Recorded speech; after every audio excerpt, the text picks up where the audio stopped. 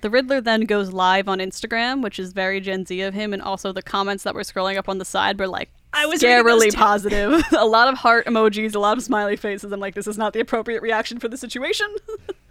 And there was a comment from XX Hush XX saying, wonder if that's body armor. Think it'll save him from the blast? And I was like, there are layers to that. Oh my God. Also, realistically, that Twitch chat would have had a lot more pogs in it, but like, come on. Yeah. Riddler's like bagging right now. Oh my God. The mods Riddle me for this, the Riddler Batman. forum. Why is it that 70% of you aren't subscribed? Oh, no. It's really hard to riddle on an empty stomach, which is why this murder was brought to you by HelloFresh. Use code TRICKQUESTION for 30% off your first order.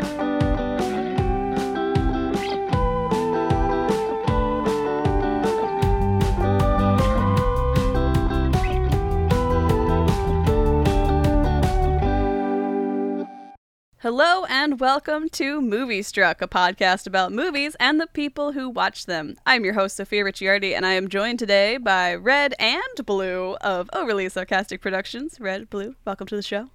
2 for the price of 1, a very special deal just for you. Act now, offer ends soon. This is so exciting. I'm super jazzed to be here. This makes us both members of the Three Timers Club. Yeah, you guys are the only ones who have come on this podcast more than twice. Congratulations. Wow. We've established an elite club. Big wins. Join us. Suck it, everybody else. In the rarefied air. This is fun. Excellent. And, you know, you're here. In the past, you guys have chosen some interesting movies for us to watch on this podcast. Some of our most popular episodes, and also some of the ones that have caused me the most mental anguish. But I think that we are here to try and break both of those records in a single show, because I only have one question for you both. And it's, why did we watch The Batman from 2022? Red, go ahead. Yes, well, I watched The Batman because for completely unrelated reasons, I've been watching a whole bunch of Batman media in the weeks leading up to that. I'd obviously been rewatching some of the cartoon, but I also went back and watched some of the like Michael Keaton Batman movies for the first. Actually, I guess only the Michael Keaton ones because he got recast after the second one, right? The older Batman. The older ones, big the silly, umbrella. the Tim Burton ones, you know, the ones that are bad but also Schumacher, not. Well, no, that's Batman and Robin, and I have already seen that one. It's all part of the same continuity. It doesn't matter. We're not talking about those Batman movies today. But yes, I was interested because I just watched one on a whim and I was like, this is good in places, better than certain other movies I've seen superhero-wise in a lot of dimensions. How interesting! And I'd just been thinking about that stuff. And I'd also been sort of analyzing how Batman's portrayal in media had shifted through movies and how, like, Michael Keaton's portrayal was actually kind of, like, interesting and probably a little more nuanced than people were expecting for a comedy actor. And then I saw the Batman pop up, and I was like, well, obviously now I have to watch the new gold standard for Batman movies. Yes. Yes, and it has been a while, but I also watched the Nolan Batman trilogy, and I gotta say, doesn't hold up as well Maybe as we it don't. do. Maybe we don't gotta say. Well, the thing is, we don't Or at need to least go maybe we into gotta detail. say quickly. We don't need to go into detail. It's just, Yes. you know, there's been a lot of Batman movies, and I don't really think any of them have been across the board good until now, and that's very exciting. Yeah. So The reason that I wanted to discuss this movie is because I have been a Batman kid from about as soon as I could form memories. I played Batman and Robin with my dad, playing pretend, watched all the cartoons, Batman Animated, Justice League, Batman Beyond, loved them all to death. He was my favorite superhero, even more than Spider-Man. That twig bitch. which is why Terry McGinnis is the ideal best of both worlds. Batman and Spider-Man. Exactly. That's why I really like that show. Yeah. But I've always loved Batman so much. When I was young, I wanted a Batman tattoo. And my mom was like, are you going to want a Batman tattoo in 20 years? And I was like, no, you're right. And the answer is yes, I would have. But I didn't know that back then. There's still time. And I enjoyed the Nolan movies. I came to them late. And I'm like, these are cool. Something's missing, though. I don't know what I'm not getting out of these, but it's like, because I didn't watch any of them until after The Dark Knight. So when I heard, and Batfleck was okay. I think he gave a good performance given the circumstances. I forgot about those ones. Also, but those movies. When I heard the news that Robert Pattinson was cast as Batman, the first thing that I saw online was a lot of people cracking Twilight jokes, and I went on. I don't know if I wanted the record on the channel, but to my friends, I was like, no. you guys got to give him a chance. Yeah. This could be really, really good. I think you and I had very similar years reactions to hearing the Pattinson news, which was like, oh, wait, this is the perfect opportunity to get back to what makes Batman movies really enjoyable, which is, for me, has always been like the campier elements and a little bit less of like the macho militarism. And once we saw the shot of him with the guy liner, streaky and messy, I was like, oh, this is perfect. Yeah. But I followed the movie, like the production at a distance. And very excited to watch the first trailer and didn't watch any other trailers until the movie came out. I'm rarely that disciplined. But I saw this movie. It was my first movie in theaters post-COVID. The last movie that I'd seen in theaters was Star Wars Episode 9, which I told myself was not allowed to be how I died, and then COVID happened, so that really upped the ante. But seeing this movie in theaters is probably like up there for one of my like most favorite like theater-going experiences, just because it was such a wonderful time for all the reasons that we'll discuss. But this was, Batman's been very important to me for a very long time, and the confluence of factors led to this being a really, really exceptionally enjoyable movie-going experience that I will treasure for a good long while. Yeah, I'm interested to hear all of your ongoing thoughts on like how to make a perfect Batman movie, because for me growing up, Batman meant the 1966 Adam West movie. Because that was my dad's favorite, and that's what we watched as a kid. Anyone who's heard the Speed Racer episode of this podcast knows that a lot of my media opinions are strongly formed by what Louis Ricciardi listens to and or watches. So for me, Batman always had this element of like fun and camp to it, more so than like the darkness. And I think that's something that this movie does exceptionally well, and we'll get to it when we get to it, because there's a lot to cover in 3 hours, is combining that like old school campy flair with kind of new movie going design sensibilities. But we can't talk about that without examples, so I suppose we should jump in to the plot of 2022's The Batman. Fine. Or I could talk about all the other Batman movies to date in order. No, do that on your own company time, Red. All right, when I hijack the channel, that'll be the first to do. Red, you and I can stay on for like 20 minutes after this and just like run down a list on Wikipedia and be like, one sentence thoughts. Patron bonus. This movie opens on Ave Maria playing lightly in the background alongside some heavy breathing, and as we go into binocular vision, watching like a voyeur as a young boy in a very fancy gothic looking house in costume play fights in a window with his dad, Muck killing him with a katana. We cut from this vision into the interior of the mansion where the dad, now alone, watches TV as the news report on the mayoral debate, where the dad on screen, and apparently the current mayor of the city of Gotham, debates with his young opponent about the Gotham Renewal Program. He's the incumbent mayor campaigning for his re-election. And before that scene started, was I the only one who assumed that we were seeing young Bruce Wayne the night his family gets killed? 100% thought it was young Bruce Wayne. Okay. It was a deliberate misdirect, I think. Mm-hmm. Yeah, and I like... Which is clever. I like how when we've got, when we're seeing through, as it turns out to be the Riddler's eyes, I love how this movie uses a lot of unclear POVs.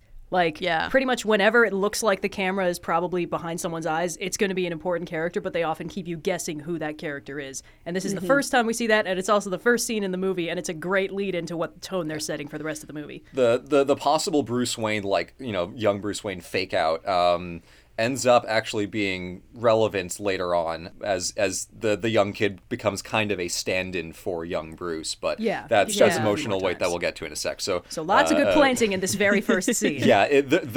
There is a lot that is done in the first 10-15 minutes of this movie with the Riddler introduction, the Gotham introduction, and the Batman introduction, and that trifecta between, admittedly it's in 2 scenes, but the glue is like Gotham, and on one side you have the Riddler, on the other side you have Batman. There's so much that's done so well in this intro. So Sophia, continue. Just to make sure everyone knows, I have a lot of notes oh my that we'll be getting through. Oh, jeez. It's okay. I will hijack. I figured. It's fine. What's a long episode every now and then? So a call draws his attention away from the TV as he starts to pace the room and talk, big businessman words about, we got to take the young upstart, going to come for my campaign, yada, yada, yada. But as he paces back and forth and crosses frame, a figure all in black appears in the darkness behind him and just stands watching him pace around the room without the mayor noticing, and it is so creepy. It's super creepy. Riddler's outfit, though, it's some kind of polished leather or waterproof material, which is loud as fuck. So he's got to be barely breathing, because otherwise he'll be squeak whenever he moves. Yeah, so to spoiler alert, that's the Riddler. Oh, we yeah, don't sorry. quite get that reveal for a little bit in the movie, but like if you have any foreknowledge of who the villain of the movie is going into it, you can kind of take a wild guess in the dark because it clearly does not look like Batman. So it's like, well, this is probably a bad guy then. I don't know how I feel about this Riddler costume. Batman just fucking offs the mayor. What a twist! I like this Riddler in what he does in the first half of the movie and how he kind of like ties into some parts of it. But there is a certain part of me that's like, I just wish he was a little bit more. There was a little bit more of the like traditional Riddler going on here. Something was missing for me with this. I think it's more about the costume choice and a little bit of like Paul Dano's acting that led me to this conclusion. But I go back and forth on how I feel about it sometimes. I mean, I'm sure it was a deliberate design choice. There's a deleted scene where Batman is talking to the Joker about who this guy is, and Joker says he's a nobody who wants to be somebody. And that's very clearly like the core of his character is that this guy is not charismatic, he's not strong, he's fairly smart, but honestly, a lot of those riddles are kind of cheating. We'll get to that. But he's got nothing that would really let him stand out. And I think the fact that his performance reflects that, and he's just a weirdo, kind of like actually benefits. I think it works for what they were choice. trying to set up. It's a deliberate choice, but I just like wish like in the design there were a few elements that did, even if they play, because like I think his glasses are a great way to kind of play into that idea while still making him visually distinct. I just feel like the hooded outfit thing was a little too Zodiac and not quite enough of like, let's define this character as like a character in this universe, even if he himself sees himself as like one of many. I just think there were ways to go about it that made him more visually interesting in the movie, more so than like contrasting his character. Because I think characterization-wise, they did a good job.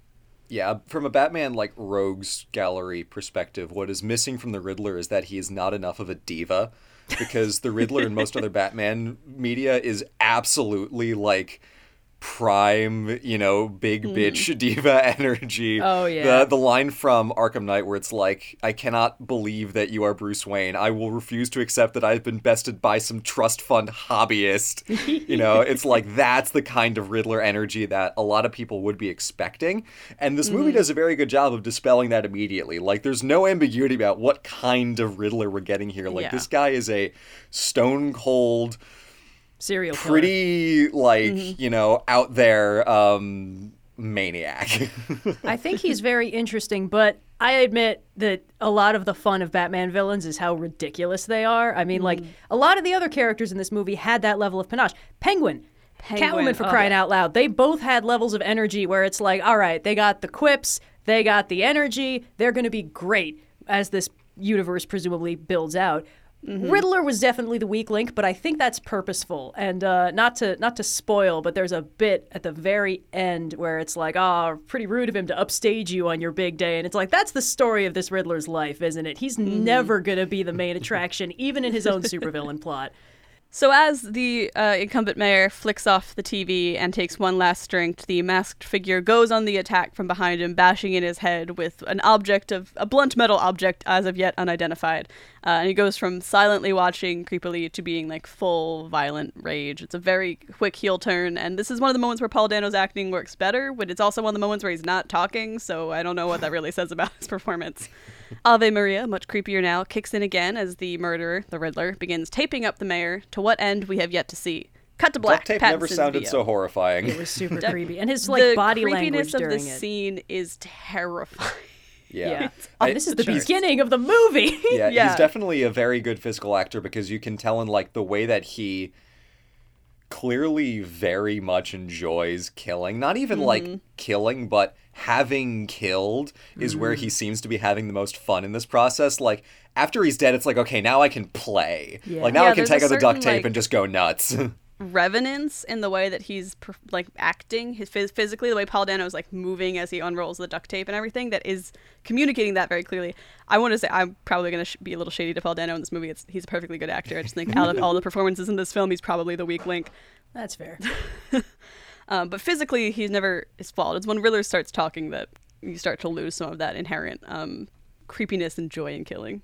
It seems to me that the vibe, now that we know, like, watching the movie again, in hindsight, knowing what he's thinking, I feel like the reason why he kind of has that, like, all right, the hard part's out of the way, now I can have some fun, is because this is the first time he's ever killed / exerted any power over the course of his own life. And seeing as his fundamental motivation is so much about feeling helpless and broken in a system that's done very bad things to him, being able to just one-shot the mayor and then play with his corpse, like, I think that he would have a lot of fun with that. And I feel like it would be a very validating experience for him to kind of prove to himself, like, wow, I really can do anything I set my mind to. I just feel so seen in this moment.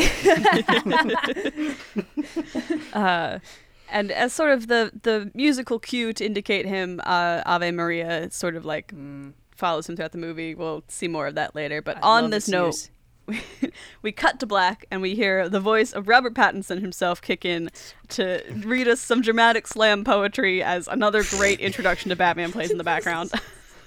It's very Watchmen. It has big Rorschach's journal energy. Big Watchmen energy.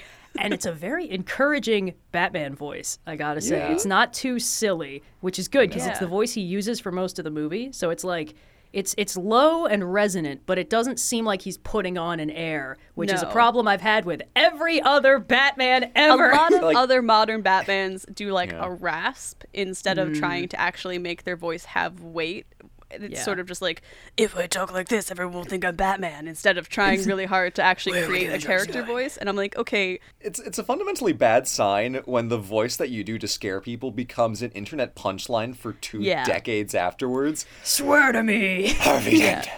I think Can we trust him? I keep calling him Pattinson. Pattinson keeps it fairly like grounded and natural instead of going for like almost like a cartoon character voice. And I think that really works here because this Batman feels like he belongs in this universe, and his voice feels like just the voice that he would have, not like straight scary. I'm making it's just a regular ass scary voice. It's good. It's like how Kevin Conroy plays Bruce Wayne versus Batman. He doesn't put on a silly voice. It's just Bruce Wayne has kind of a light, airy tone, and Batman has a very serious, low one. And rather than, that's not the same thing as doing like a cartoon scary voice. That's why Kevin Conroy is best Batman. And Pattinson is a close second at this point. Pattinson. Give him time. Give Pattinson time. He's got a lot of No, exactly. I think Kevin Conroy's pilot episode wasn't the best either. I'm just saying. Kevin Conroy has had the pleasure of playing Batman for decades, so he's had a lot of time. But yeah, anyway. Anyway. Yeah. It's raining, as it always does in Gotham, which is a choice that I personally loved. It's very film noir of them, which just helps with the whole overall tone setting. And also, it's very funny that everyone is constantly damp in this movie. It just makes everything a little bit sillier, and I appreciate that. It's Halloween in Gotham Pneumonia is the City. leading cause of death in Gotham after crime. Yes! Everyone says Gotham is New York, but we all know it's Seattle. Actually, do either of you guys know where they shot this movie? They shot it in a few places. That doesn't surprise me. A lot of the establishing shots are Chicago. A lot of the close-ups were Glasgow, right? What? I think so. Yeah, a lot of it was London and Glasgow. The street layouts and like street level stuff was very like UK kind of style of pavement and city planning. But then the wide shots, I was like, that looks like New York or Chicago. So I was having a lot of fun trying to play, where is this?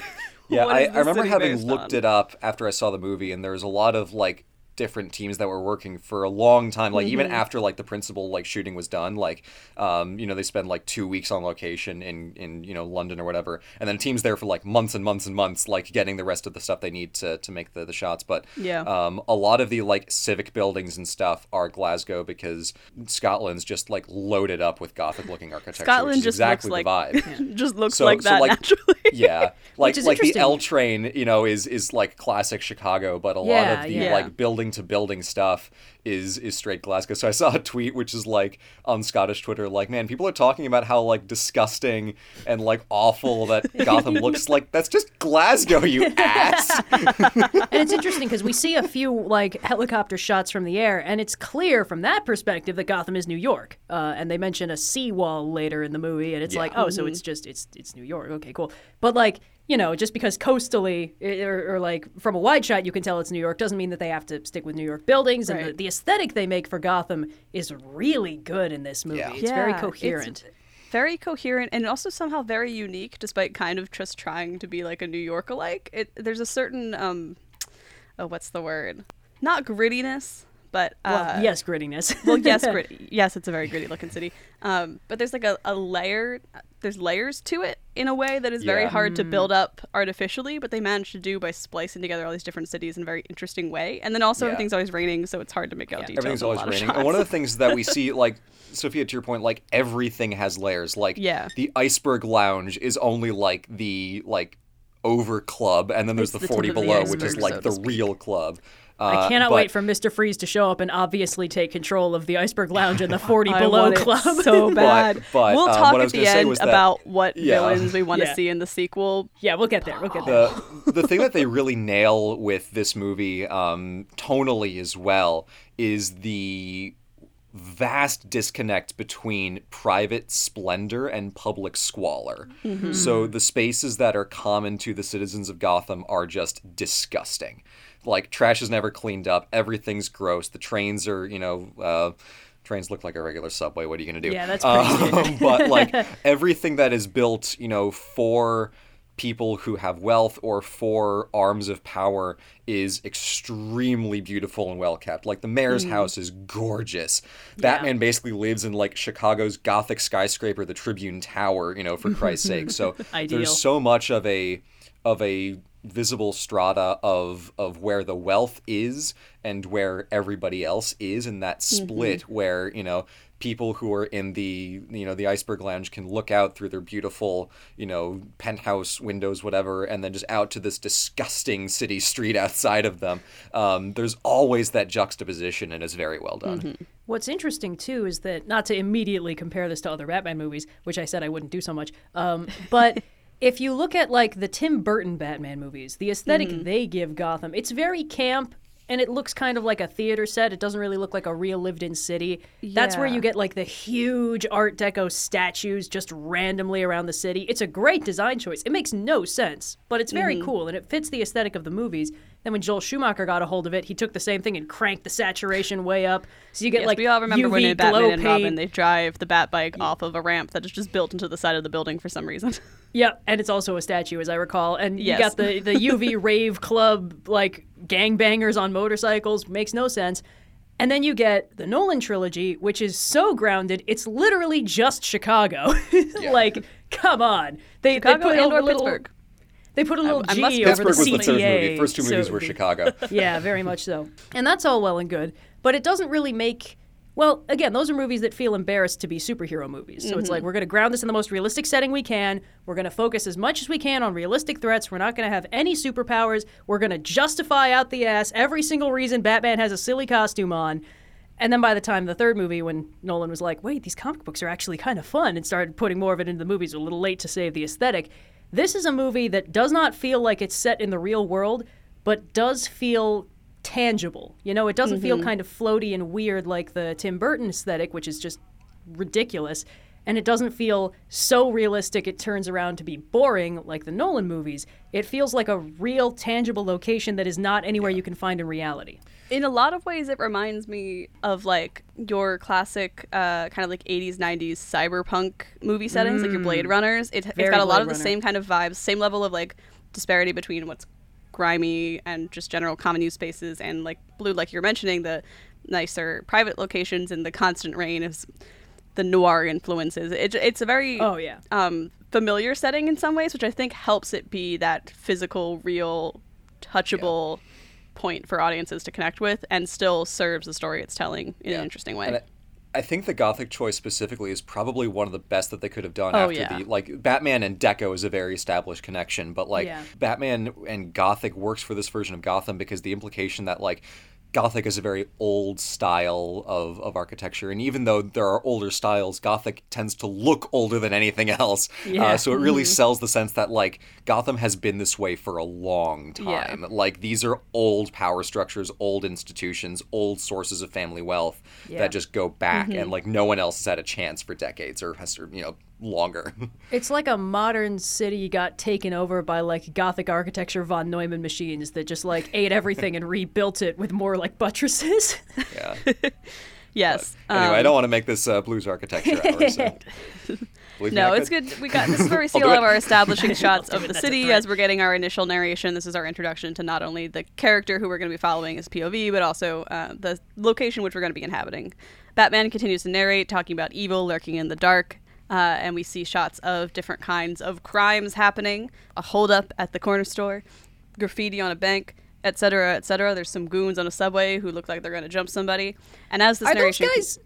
Are those goons, are they not just Jokers from Batman Beyond? I mean, it doesn't really make sense. It's just, well, spoiler alert, Joker's already in Arkham, so he could have already inspired followers. It was an interesting design choice that immediately endeared me to the movie because I was like, oh, hell yeah. It's like that one scene from the cartoon I like, but it was just interesting, you know? I don't know. It's not clear, which I get.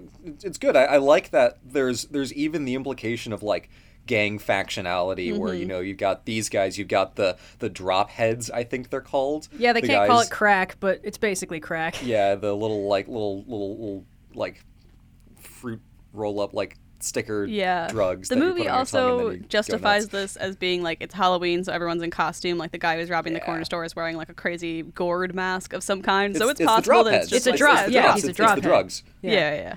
So I assume they're using this as like a little opportunity to do some callbacks to other design choices that have been made. Possibly. But they're maybe justifying it in this universe under the guise of, well, it's Halloween.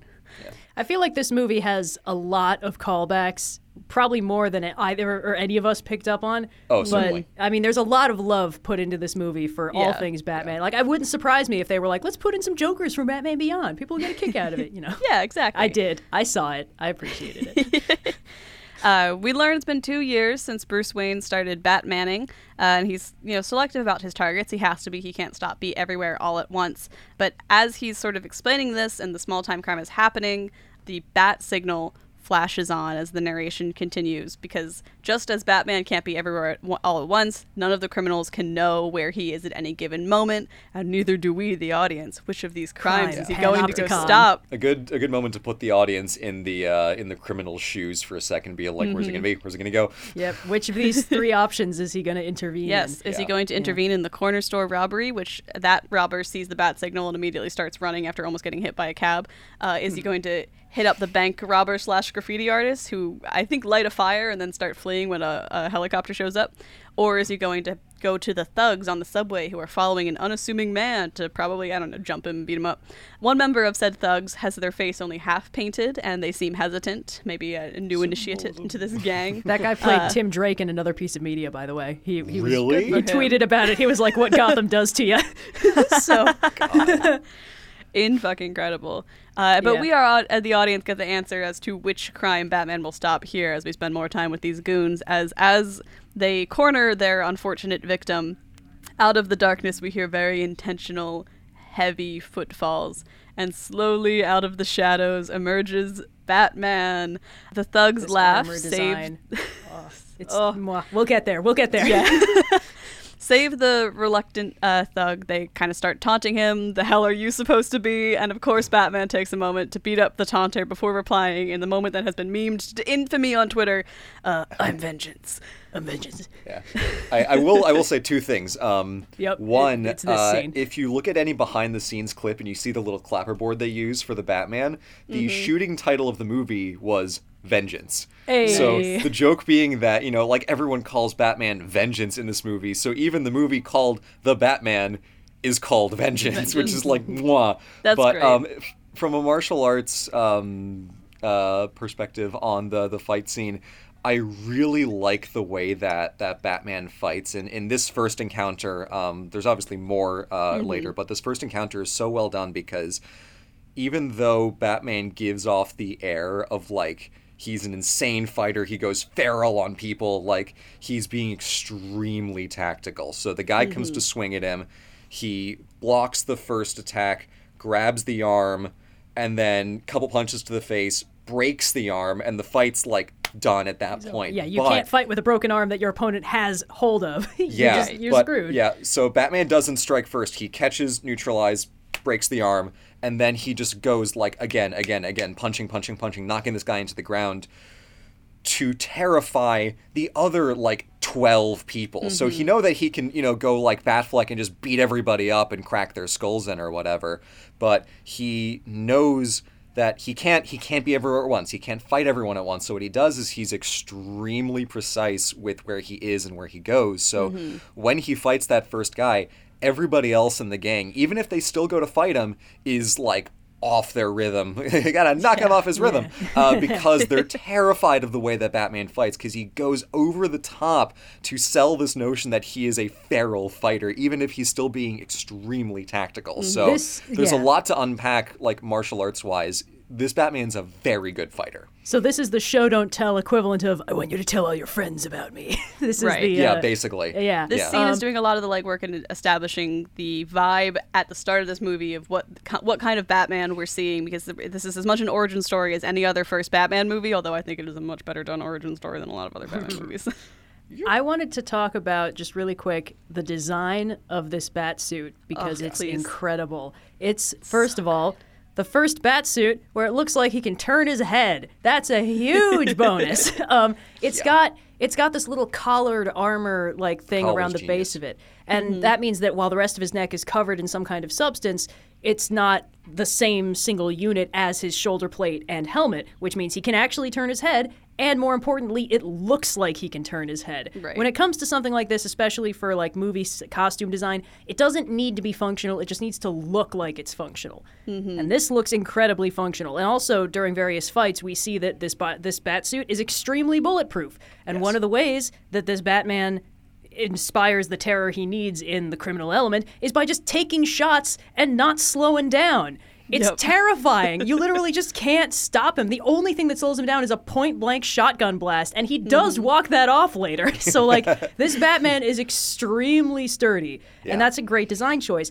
And just the way that the cowl is shaped kind of really accentuates Robert Pattinson's natural face shape. He's got very defined cheekbones and jawline, and the way that the cowl is shaped kind of shows that off in a way that it produces this overall image that he's very lithe and very fast. Even though he's walking around in mil-spec armor, it actually really works. And a lot of that is because they took what he already had, aka Robert Pattinson's natural skull shape, and they accentuated it with the shape of the cowl, which I think covers less of his face than some other Batman helmets do. Like, it's not as in on the cheeks. It goes back further, Right, because that means you get the whole arc of the jawline. It's a lot of very, like, there was a lot of art and love put into this design, and I feel like they started designing this as soon as they knew it was going to be Pattinson, and they were like, oh, we gotta play off his best features.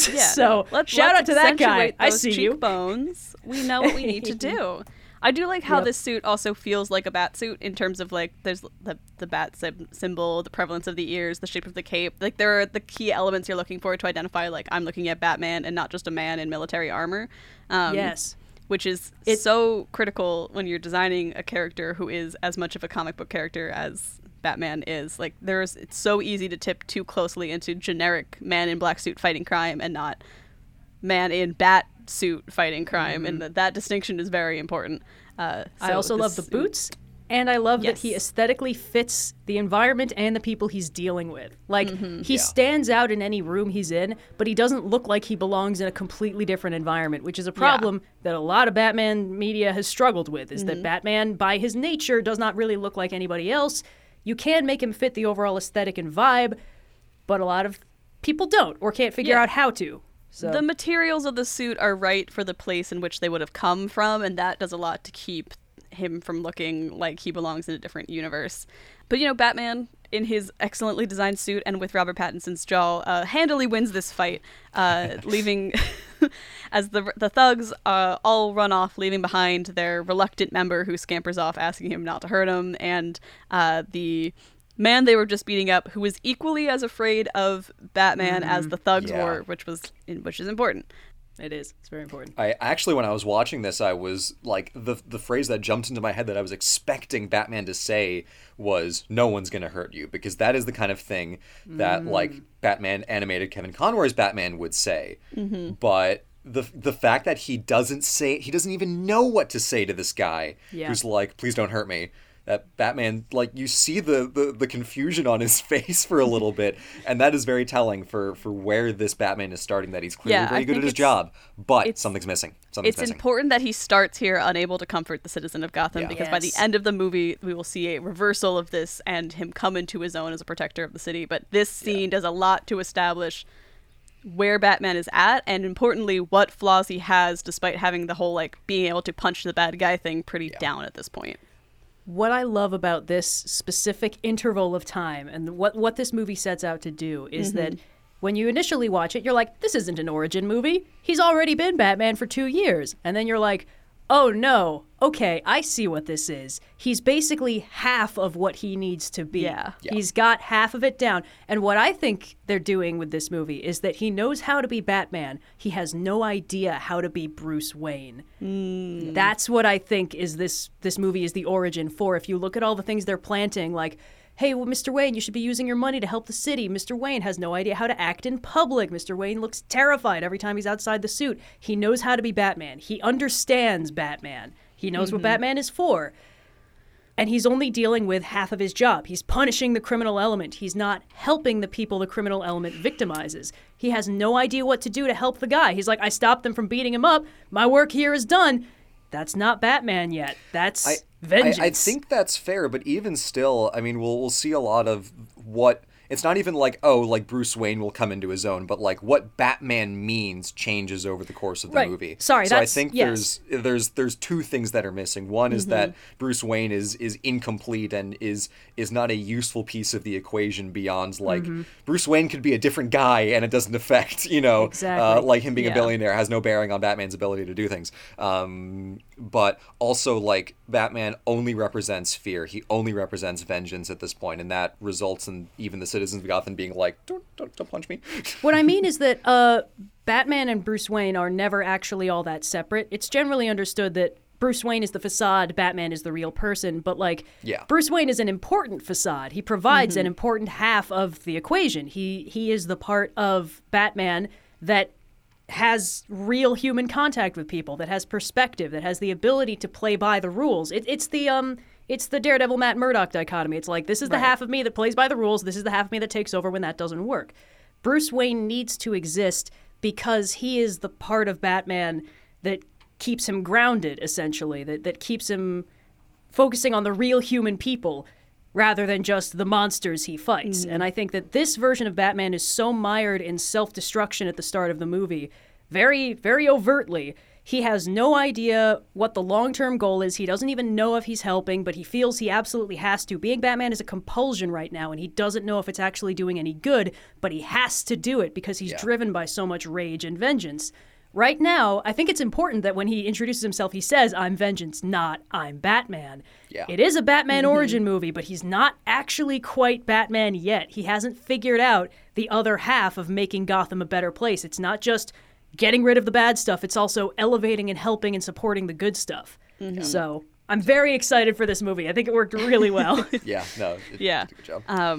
But as Batman finishes his beat-up fest and moment of confusion with the man, he catches a glimpse of the bat signal, which was apparently not for these thugs, as we cut to the mansion once more, which makes sense when you think about it for about 5 seconds, because why would anyone light up the bat signal for a crime that they could have no way of knowing was going to happen, and not for the grisly murder of a local politician that at this point is a known quantity. Gordon leads Batman through the halls lined with cops who are clearly uncertain of why he is there and uncomfortable with his presence, but no one overtly tries to stop him, as Gordon insists on Batman's accompaniment. At the scene of the crime, the mayor is placed in a chair, head completely covered in duct tape with "No more lies" scrawled on top.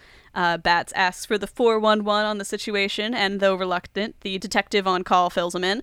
Classic murder stuff, hit on the head, what we saw in that opening scene.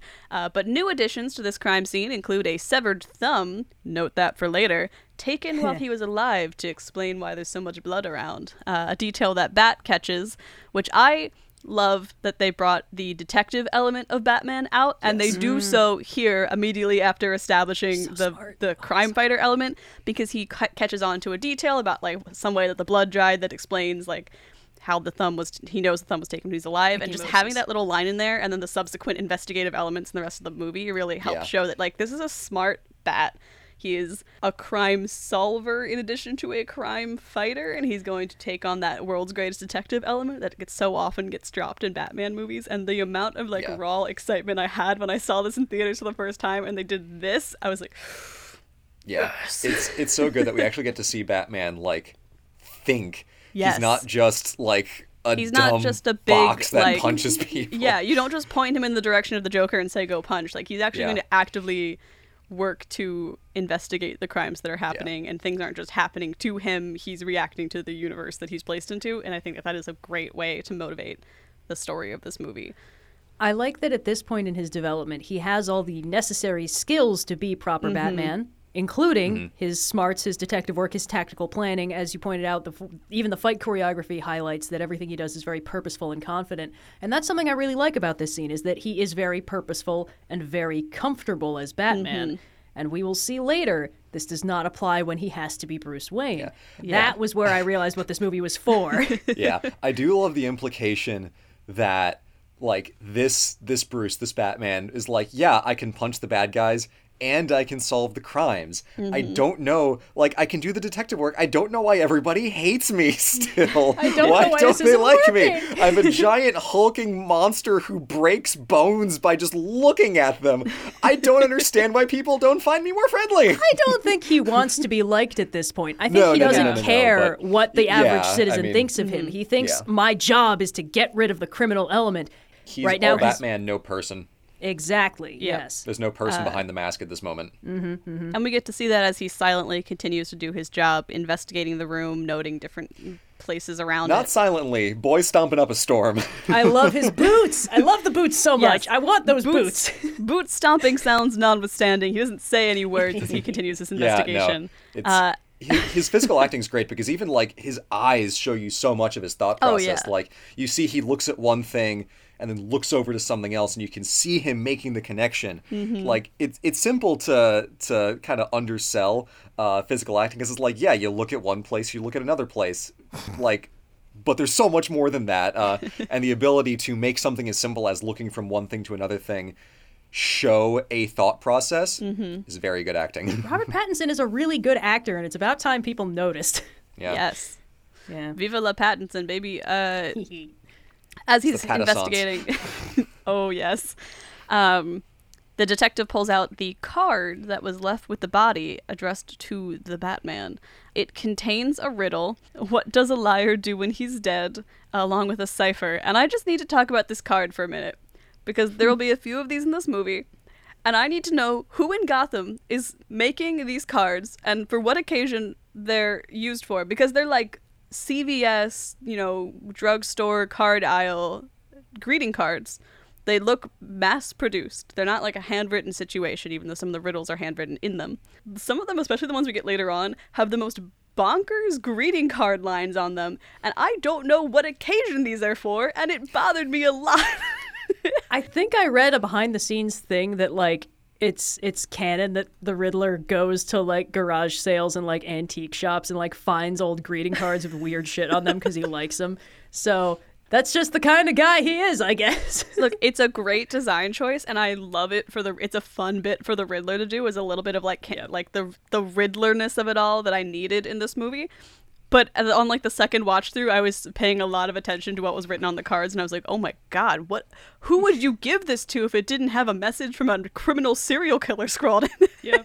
Also, there's one really tiny detail in this scene that I liked, because I think it ties into the Batman is a really good detective thing, which is there's a bit where he notices a blood stain on the floor with basically the chisel mark from the weapon. He notices it, he moves on, and then we see the photographer kind of look after him in confusion, look at the blood stain, and then photograph it, passively implying the Batman noticed a thing that the crime scene investigators didn't feel the need to point it out, didn't need to tell him how to do their job, but they did, they took the cue from him, because it's oh shit, yeah, that's it, okay. And I like that. I like he's not flaunting it, he's not I'm doing your jobs for you, man, none of that Spider-Man banter shit. He's just oh, okay, bloodstain, moves on. He's doing his thing. I was write that down!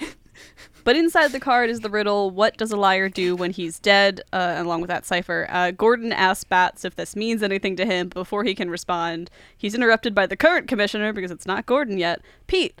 That doesn't bode well for Pete. Pete, I'm sure he's long for this world. Yes. Pete's like, you can't have the bats Just back here. from watching The Flying Graysons. But we will talk about the Grayson of it all at the end. And hanging out with that lovely Freeze couple. They're doing so well these days. Oh, boy. But before Pete can object too harshly, Gordon shows him the envelope that the card came in, which is, of course, addressed to the Batman. Pete's like, I don't want him to... Doesn't this make him a suspect? But Gordon goes to bat for the vigilante, and as they and as they argue, Batman figures out the answer to the riddle, which he doesn't explain that he's solved it. He just sort of says the answer out loud. He lies still. 30 seconds, by the way. 30 seconds between him reading that on the card and him just saying the answer. The word economy on this guy. Exactly what I wanted from the Riddler being a villain. Because my original exposure to the Riddler is, again, the 66 Batman, which had such riddles as what's so-and-so pound sits in a tree and is very dangerous, and the answer to that is a sparrow with a machine gun. This is exactly the level I wanted these riddles to operate on. A lesser-known villain in the Rogues Gallery. Yes. This is what I wanted. I wanted this sparrow. level of only Batman who thinks this way and lives totally embroiled in this kind of logic and this kind of universe could ever get the answer to these riddles, and it is exactly the way it is in this movie, and I love it so much. It's also, it strikes a good balance. Some of those riddles are there's no way in hell anybody could ever guess that. And some of them are all right, that's pretty basic. And these ones strike a good balance of oh, I see that in hindsight, but you have to be a special brand of fucked up to think this is a reasonable thing to put at a crime scene.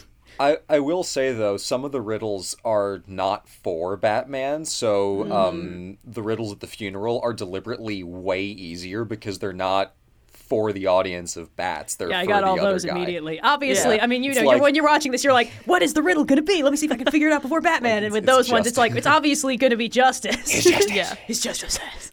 This movie's a comedy, I swear to God. It's Six a lot. down. It's you got a lot of cats. It was funnier on a rewatch. The first time around, I think I was so embroiled in the noir of it all that I was like, oh, this is great. And there were funny moments, but I didn't laugh as much. The second watch, I was like, oh, this movie is really fun. Hilarious. Yeah.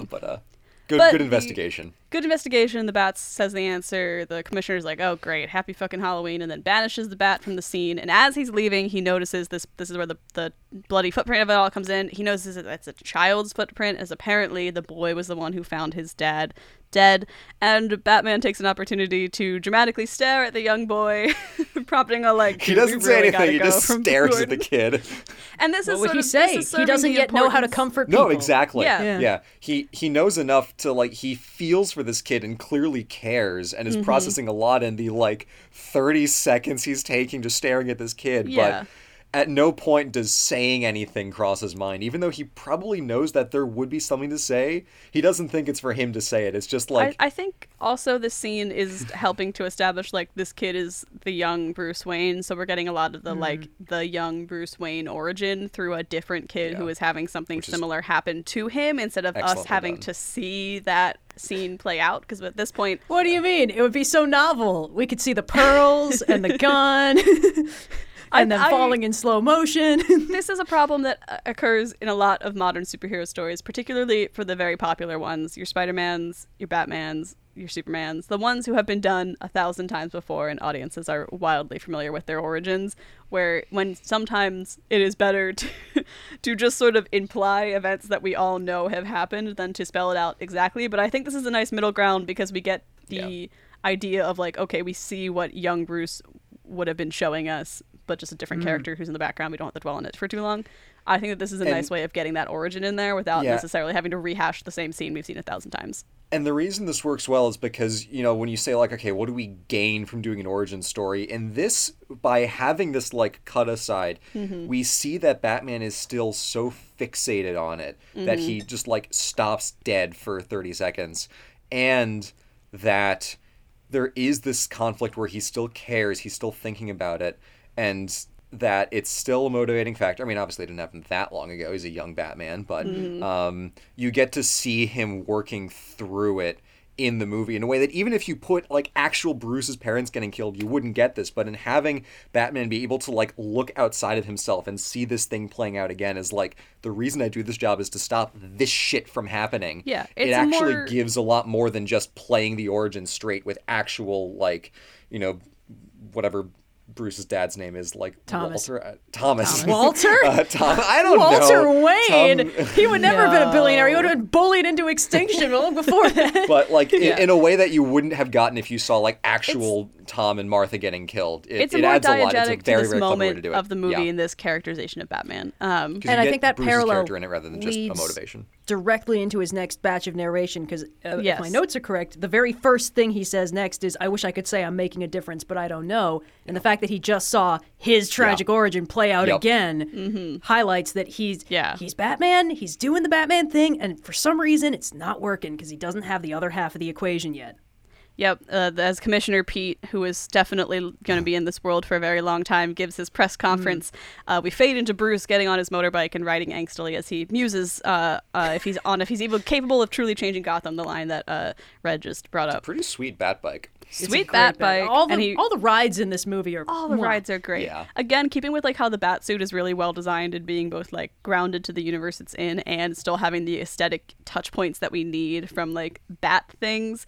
The Batmobile and like the motorcycles and bat bikes in this movie all look correct for the character who's riding them, and it's just chef's kiss.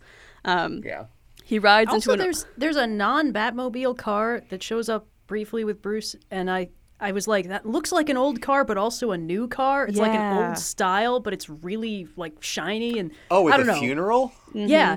Just spoiler alert. The aesthetic of everything looks really like, again, this movie. It's not a Uchronia. It feels like it's got a very specific timeline it's set in, and it feels like it's set in the modern day. Oh, yeah, it's an old Corvette. Right. So he's got a really old Corvette, but like brand spanking new levels of like paint and stuff. And it's just this interesting juxtaposition of like this Bruce Wayne, who definitely listened to My Chemical Romance when he was 10, this Bruce Wayne would drive an antique fancy Corvette because he couldn't drive a new car because that wouldn't fit the vibe. Yeah, in many ways, it establishes like he's old money, but also he kind of like lives in the past a little bit. But he rides into an old subway line on his bat bike and into the Bat Cave, which in this iteration has actual bats in it, which is excellent. Yes, which is great. 10 out of 10. It's a decommissioned 10. subway tunnel, like very underneath TMNT. The skyscraper. I'm here for it. Yeah. The potential for the Ninja Turtles Batman crossover is established by the location of the Batcave in the Batman 2022. I mean, they'd fit with the original tone those comics set. Yeah. Very, very dark, very noir. Yeah, but again, the bats in the Batcave. This is where I watched my parents die, Parappa. This is where I watched my parents die, Raphael. Cowabunga. Sorry, Cowabummer. Gotta get the line right. There have been a lot of Batman crossovers anyway. Yeah. I like the bats again. Something I love in this movie is that it's got camp elements without ever feeling completely goofy, and the bats in the Batcave are another one of those great little design touches where it's like, yeah, that's campy and nonsense, but also feels very real to this universe. For the sake of the discussion, Sophia, how would you describe camp? Because one of the things that I've seen a lot is people struggling with this movie is dark and this movie is campy. And to a lot of people, those things seem mutually exclusive, which is valid. But how would you, like, delineate those two things? Yeah, I'm curious, too, because for me, camp is Joel Schumacher, oh, no, it's boiling acid! And I don't really think I got that vibe from this movie. I think something that, I think for this point... Sorry, go ahead. Yeah. This point confuses a lot of people. And the Met Gala theme of camp certainly didn't do anything to help it, because that's based on a very specific set of essays by a certain person who has a certain influence on design. For me... Gotcha. Camp isn't that something is, it's not that something is silly or goofy or stupid or dumb or anything like colorful, but campy is more of like a commitment to a certain kind of style that is maybe unrealistic or incongruous with how we would expect, like, I would say like a grimdark has a certain grounding in reality that like camp just doesn't. So camp can be colorful, but camp can also be bats in a bat cave. Camp can also be like a goofy riddle in an otherwise regular crime scene investigation. I think it's more about incongruity and a break from reality than it is like explicitly silly, goofy, funny, colorful. Yeah, the way that I've been thinking of it, and that's a really good definition, the way that I've been thinking of it is like the confidence to play something weird extremely straight. Yeah. Like, of course there are bats in the Batcave. I would say that of this course movie... the serial killer uses, greeting cards. Like, all this stuff that a less confident movie would throw away or hang a lampshade on or make fun of. Like, oh, of course, we're making a superhero movie, but we don't actually think that superheroes are cool. Don't be silly. Cool. Like, we're not the commitment to be completely unflinching and like, this is what it is. Here you go. It's all here. We're gonna be honest and complete with this. And so confident that they're doing it right that they're not worried it's gonna be like, stupid or made fun of. But it's like, this is what Batman is. Yeah, and I think that ties into something that this movie does really well, where it's not afraid of its source material, is a lot of that shown through for me and how it embraced some of the sillier elements of Batman and some of the like campier influences from earlier movies and things like that. Because that is a core part of this character and how they have appeared on screen in the past. And by embracing it, but still applying some of the aesthetic filters that we expect in a modern movie, I think that they really made it work in this film. But it is still undeniably like elements of camp that are pushed in there, even if they're not rainbow-colored leotards. There are still elements here that give that vibe. I think part of the confusion might also come from in fashion. This is specifically like used to describe something that is just like visually unappealing to the majority, and therefore it is a certain type of style. Which I don't think is how it is applied here necessarily, because I would argue that a lot of their campier choices are still visually appealing with the overall style that they have established, but it is certainly incongruous to like your grimdark Batmans or your very modern militaristic macho Batmans, your Nolans essentially. So it's kind of hard to define, but that's how I choose to think about it. I'd say this movie definitely commits to its own bit. There's never a point where the movie feels embarrassed about what it is. I mean, they go all the way with all the characters. And I think it's interesting because the Michael Keaton Batman movies and the Joel Schumacher one, I haven't seen Batman Forever, so I don't know about that one. They all commit pretty hard to their respective bits, but they're also just colorful enough and just silly enough, and their Batman is enough of a facade. Like, it doesn't feel like that Bruce Wayne is really Batman. It feels like Batman is a thing he does sometimes, but Bruce Wayne is the real character, and this movie does the exact opposite, which I think is the correct move. But it had a similar, like, we're not going to tell you how much of this is, like, grounded reality and how much is magical realism. Does Catwoman actually have 9 lives? She did come back from the dead, so probably. She got shot like 8 times, and she's okay, so probably. And it's like, well, how? What do you mean, how? She's Catwoman. Like, this movie doesn't quite get that far. I feel like they're going to need to do a little bit of heavy lifting to justify some of his rogues that have full-blown superpowers. But I feel like if they do it, they will commit. They're not going to do any wishy-washy, oh, Bane's just really strong without magic drugs. Poison Ivy's just an evil botanist. I don't think they're going to do that. I think they actually will give us supervillains with powers if, they choose to do that, and I hope they do. But they sort of built up a level of, like, shit's weird in this world. Like, there are some normal people like Commissioner Gordon who are, like, are willing to point out that shit's kind of unhinged, and obviously the entire rest of the police force is like, Gordon, why are you hanging out with a guy who dresses like a bat? And is like, look, he's a really good detective, okay? I don't begrudge him his fashion choices. So, you get that stuff. You get some lampshades, but the characters fully commit to whatever they're doing, and it's never played like this makes them less serious or less scary. We don't think Batman would be more effective if his helmet didn't have the little ears on it. We don't get that vibe. We don't get the vibe that he thinks they're silly.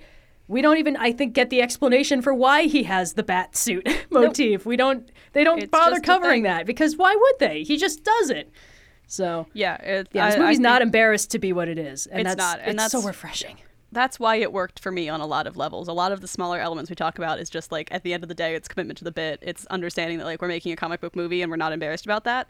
And I think you said it really well. Like that's what makes this movie so the full great. Range of batitude. Hey. Yes. Well, speaking of batness, a digression, but I felt like that was important to establish because it's good. I think it was missing from a lot of the conversation. Yeah, so. I think a lot of times people talk about camp. It can be very difficult to define, and that's the definition I'm working with when I'm talking about it in regards to this movie. And I think it's a good digression. But speaking of digressions, Batman gets to un-Batmaning as he takes off his batsuit and reveals the guy liner of it all. And as he so it's diegetic now. It used to be a non-diegetic piece of the costume that was required to fill in the gaps between the eye holes and the eyes. But this movie, much like The Mummy 1999, is a big win for the bisexual community in both the existence of Pattinson and Zoe Kravitz in the same movie.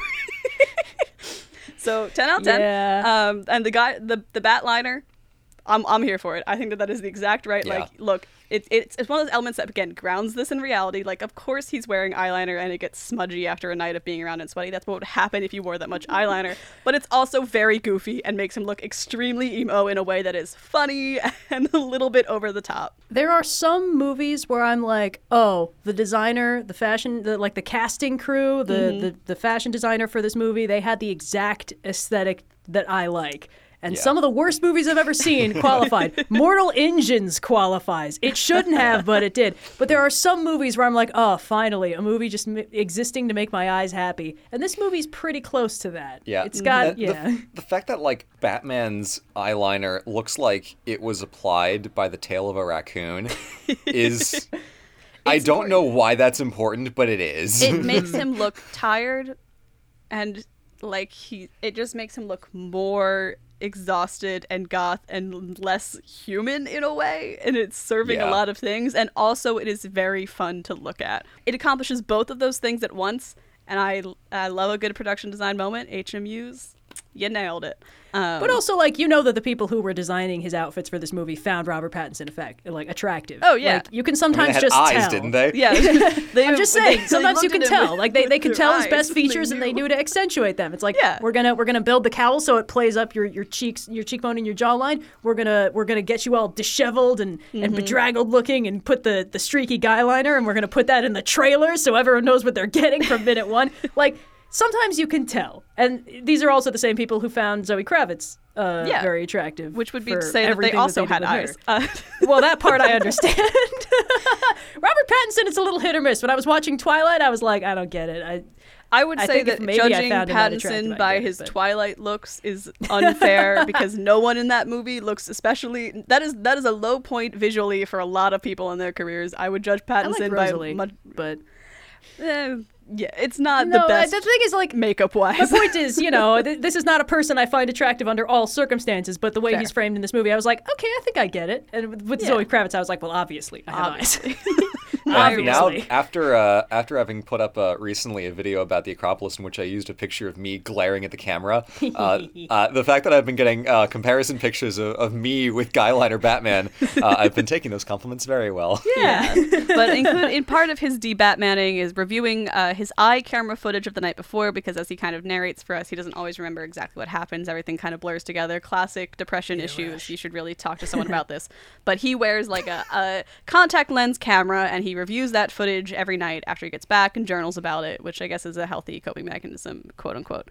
And as he unpacks and kind of he's simultaneously watching his previous adventures and also the news, where the announcer recaps the shockingly similar murder of the Waynes years ago. We get that explicit connection between the mayor's death, his son, and now Batman, and his Bruce Wayne and his previous accentuate. What is the word I'm looking for? Tragedy. Tragic backstory. Tragic backstory. Before you can dwell on that breaking news, Alfred pops downstairs, which was Alfred, just so my boy, Alfred! absolutely wonderful. I Played needed more by Alfred in Andy this Serkis. movie. It's a very unusual Alfred. He comes across as a lot more like scrappy, and also like in general, the way that they do it is that Alfred is the point of stability while Bruce Wayne is kind of off doing his thing or spiraling or whatever. A very proper gentleman, stiff upper lip type. But like a lot of these movies kind of remind us, like, hey, Alfred was close friends with Thomas and Martha Wayne. He lost two good friends and gained a very traumatized ward/son in one night. He's not doing so hot. The timing of this Alfred, like, age-wise, it makes sense for the little bit of, like, that scrappiness that we see in him. Like, of course, he's still, very posh. Like, I think he flew in the RAF or whatever. But, like... And he worked in, like British intelligence. He said, my time in the circus. Older Alfred's, implication is like, okay, baby boomer, like, just out of World War II or whatever. Whereas, with this one, it's like, Alfred was, like, probably hanging around like the British punk scene in like the 80s or whatever. So I love that vibe. Yeah. This so Alfred he can relate to Batman. He's been there. But crucially, this Batman is still in full "you're not my dad" mode. So while Alfred can actually understand Bruce better than either of them seem to realize, and this Alfred is very much not to the manner born. He's got a lot more like kind of scrappy, very functional, practical energy. At one point he mentions, like, I didn't know how to be a dad. I could teach you how to fight. And I was like, I bet you could teach him how to fight. I bet you taught him how to throw hands. Yeah. But this is a crucially interesting and very different Alfred-Batman dynamic than we get sometimes, because in a lot of cases, Alfred does not think of himself as Bruce's parental figure. He doesn't think of himself as Bruce's father. But Bruce knows that Alfred is basically his dad. And it's kind of an unspoken thing in a lot of their dynamics. And in this version, it's more like neither of them are exactly willing to admit it, and Alfred doesn't think he's worthy of being Bruce's dad. He doesn't think he can be Bruce's dad, and Bruce is in full, Alfred, who cares if I go running around as a bat trying to commit very intricate suicide by crime? You're not my dad. Bruce is not in a good place mentally in this movie. Yeah. He's lashing out because he's in that bad state. It's a much more complex dynamic. It's very complex, and it's so sad because they're both, like, they're all they have. But neither of them can really process and unpack what they're each going through. Neither of them is willing to admit that the other one actually does. Well, Bruce is not willing to admit that Alfred actually does probably feel quite similar and knows what he's going through. And Alfred is not willing to state that. He's not willing to push that boundary and be like, listen, kid, I actually get it, okay? Like, you think you had it bad. I also had to raise a kid. So there's a lot of clear care in their relationship. Despite this, though, they don't have like an antagenistic dynamic, which I think you really see in this scene here, where like they're unpacking the night. We established that Alfred is in on the whole bat thing, so they were getting the core structure of the Wayne estate. And they print the cipher. They discuss Batman's new pen pal, the Riddler. But in the process of this, Alfred's like, "Hey, man, you gotta shower. We gotta meet with the accountants." And he kind of gets on him about his family's legacy. Bruce goes all, "You're not my real dad," but he does comply and goes to take a shower. And we kind of see, like, through a lot of the physical acting and also the way that this scene is spoken, Alfred does care for Bruce, and he wants what's best for him. He wants Bruce, not just Batman, but Bruce Wayne, to be the better person and be happy as goth Bruce Wayne can ever be. Also, Bruce's rebuttal being, "You're not my dad," tacitly tells the audience that Alfred is 100% correct in this situation. Yes. And thus the moral, the backbone of the movie is established. And he also does listen to what Alfred tells him to do, so he clearly does also respect the man, even if he's talking back a little bit, because he showers and reveals the Battinson hair of it all, which is like somehow a bowl cut that works. And he enters his incredibly gothic home. It's like an M.C. Escher Castlevania mashup. It's awesome. It's so beautiful. It's pretty ridiculous. And he finds Alfred, who is working on the cipher, because even as he supports Bruce in his Brucing, he wants to support him in his Batmaning as well, and he's working on cracking the code. Bruce puts on sunglasses indoors, which was just an excellent character decision. And eats a single blueberry with prodding from Alfred. Single blueberry. He is such a disaster. I love how much of a disaster he is. It really feels like Bruce is Alfred's cat. Yeah. In mannerisms. Oh no! So my cat has massive pointy ears, Ziggy, and my roommate and I have taken to calling her Vengeance around the house. Oh my god. Yes. And so in many ways this just feels like this feels like my cat made manifest on screen, and I think that is the perfect way to describe the way that Alfred interacts with Bruce. God. No wonder Catwoman likes him so much. Yeah, she has a thing about strays. I know. But Bruce and Alfred stares him dead in the eye saying that, so like she knows. Yes, Master Bruce, there's food in your bowl. I took the liberty of freshening up the water. If he had knocked a glass off of the table, it would have been game over. Oh no! But they crack the case down in the Bat Cave, cracking the cipher after trying a few different variations, and they figure out that it's not that the letters are a partial key, but actually that when you apply it, the cipher forms an image out of all the different cipher pieces to form the word drive, which Batman, immediately knowing what that means, takes Gordon to the head to the mayor's garage, and they start investigating one of his many nice cars, where some shears have been stuck into the tire to indicate that this is the one they should look for. As they continue to search, they look for a USB port, which Batman finds and removes one of the best jokes of the movies, the thumb drive. Which has the Batman immediately, he goes right for it. He opens up the little center console, pulls it out, and stares Gordon in the eye as he says thumb drive. So, like, Batman probably had a hunch as soon as they got into the garage. Like, missing a thumb. Fancy car. What can I find in a car that has something to do with thumbs? Oh, fuck. So he's one of the moments. He's been bracing himself. Gordon has no clue what's coming. This is one of the moments where I was like, oh, this calls back to the Sparrow with the machine gun of it all. This is exactly the kind of logic that, like, only someone who is so deeply entrenched in this universe could possibly solve. Immediately make that connection upon seeing, like, okay, car, USB port, thumb drive. Like, you can follow the logic in hindsight, but only Batman would have jumped to that conclusion. But I also like that you don't get the impression that Batman is, like, happy about that. Yeah. You know, he's like, of course this fucking guy would make it a thumb drive. He's like, I don't like it, I understand it, but I hate that it's happening to me. I bet as soon as he, like, got into the garage, he's like, oh, this is going to be a long one, isn't it? Yep.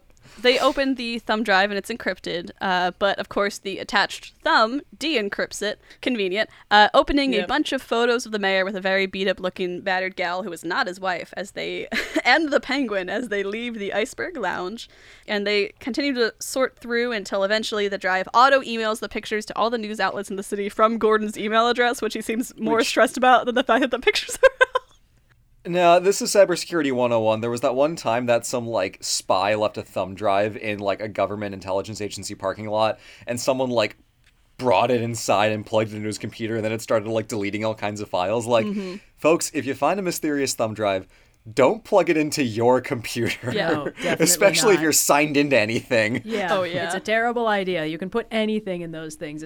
But then again, you know, chain of evidence, he had Batman with him. There's a lot of reasons why Gordon probably wouldn't have wanted to bring him and the thumb drive and the thumb into police headquarters and stuff so, like that. As I was watching this, I'm like, oh, God, Gordon, no, you really need to up your cybersecurity team over the GCPD. But it does actually have an advantage. But it also, for later, it establishes Gordon as a trustworthy source for the media. And if he sends them information that he's maybe not supposed to send them, they're likely to think it's legit. That's important for later. Both of them realize that, like, he lies still. The answer to the first riddle is probably about the girl in the photos, and Bats makes for the Iceberg Lounge to investigate.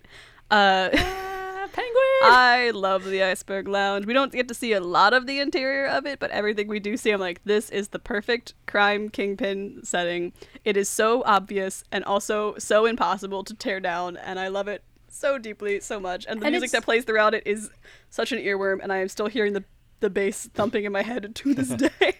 But it's also just, like, made of good set pieces for fights. Yeah. It's like, we got walkways, we got big open grating, we got narrow hallways. You want some glass that opens over a sea of ravers? We got glass that opens over a sea of ravers. You want the secret club within the club? We got it. You want a secret club above a club that's someone's apartment for some reason? We got it. It's like sometimes when you watch, like, a Jackie Chan movie and they enter a really complex and intricate multi-level environment and you're like, oh boy. Or like when you're watching a kaiju movie and suddenly you notice that all the buildings are, like, miniatures and you're like, oh, someone's in danger. You know, there's little cues from the setting of what's going to happen here. One of the bouncers tries to deny Batman, who is in his Batman costume, entrance to seek an audience with the Penguin, and brings his twin bouncer, both of whom get promptly punched by Bats as he enters the club, where people largely ignore him in favor of doing club stuff, save the occasional goon who jumps over to, like, jump him, and seems to be, like, a constantly spawning pool of enemies in this club, but none of them really slow him down all that much. I'm excited for those twins to become employed by Harvey Dent later. Oh, 100%. I like how they're kind of planting all these little, like, gimmicks that would later be adopted by later gimmick villains. It's fun. Yeah. Iceberg Lounge and 40 Below. Come on. That's got Mr. Freeze's name on the lees already. Bats and the boys tussle until the Penguin eventually pops up and interrupts, admitting him for a meeting of the minds. What does he say? Like, whoa, cool down, sweetheart, or something like that? Yeah, well, the Penguin sounds... The Penguin is bringing all of the panache that the Riddler is lacking in this movie, in that the Penguin is a small, probably Italian-American man who has the exact accent you'd expect, and he dresses in, like, stripedy suits, and He's just like the correct amount of penguin. He's missing an umbrella, and that would complete him. Yeah. That's the thing. He's a good choice for a grounded first movie.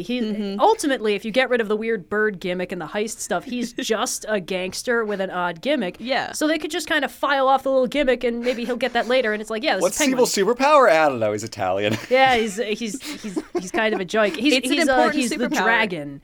To Falcone's big villain, so he's the loyal right hand man type. Also, isn't he played by an actor who's like notably handsome, and they just loaded him up with crazy prosthetics? Why not just cast a guy who looks like that? It's a time. Wait, hold on. Colin Farrell? I think it's Colin Farrell. I didn't want to say the Colin name if Farrell. I got it wrong. But it's like, that's a guy with like, he's got the brows, he's got the jawline. Like, why would they load him down with 30 pounds of latex when they could just cast an actual portly Italian American man? Have you ever tried to control the portly Italian American man? He's right there.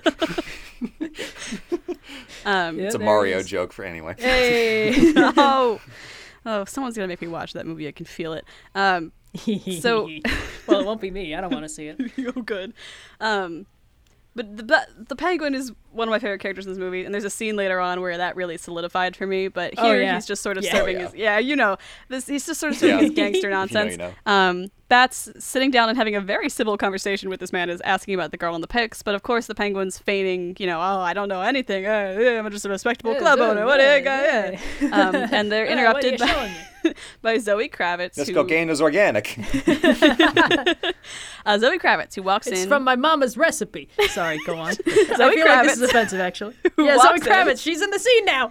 Yes. She walks in. We see her boots first and then her. And she delivers drinks and money and then walks out with an envelope full of drugs because the penguin is doing crime directly in front of a crime fighter. But she notices the photo and she reacts to it, and Batman notices her noticing. Yes, there's a lot of noticing glances. This goes on forever because he's in hell. Deep pull on that one. Deep pull. Yeah. Bats insists on learning more about the girl, but the penguin continues to play dumb. He's just the proprietor. People here, what they do, it has nothing to do with me. Run a respectable establishment. I love him so much. Bats, having struck out with the penguin, waits for Zoe to leave and then follows her cab to her apartment through all of Gotham on his motorbike this time. And in the cab, she takes a call where she talks to a distressed woman over the phone and tells her to stay put and stay calm, yada yada. She's got something going on with another girl at Selena Kyle's apartment, because that's who Zoe Kravitz is playing. Spoiler alert. Yeah. I'm sorry, but she's definitely dating that woman, right? That's what that was I the thought. Vibe. That was the vibe. Yeah. It's not. She called her baby over the phone, and they live in the same apartment, and I was like, okay, all right. Yeah. Historical record attests that they were great friends. In her apartment, which has many cats in it, I love it.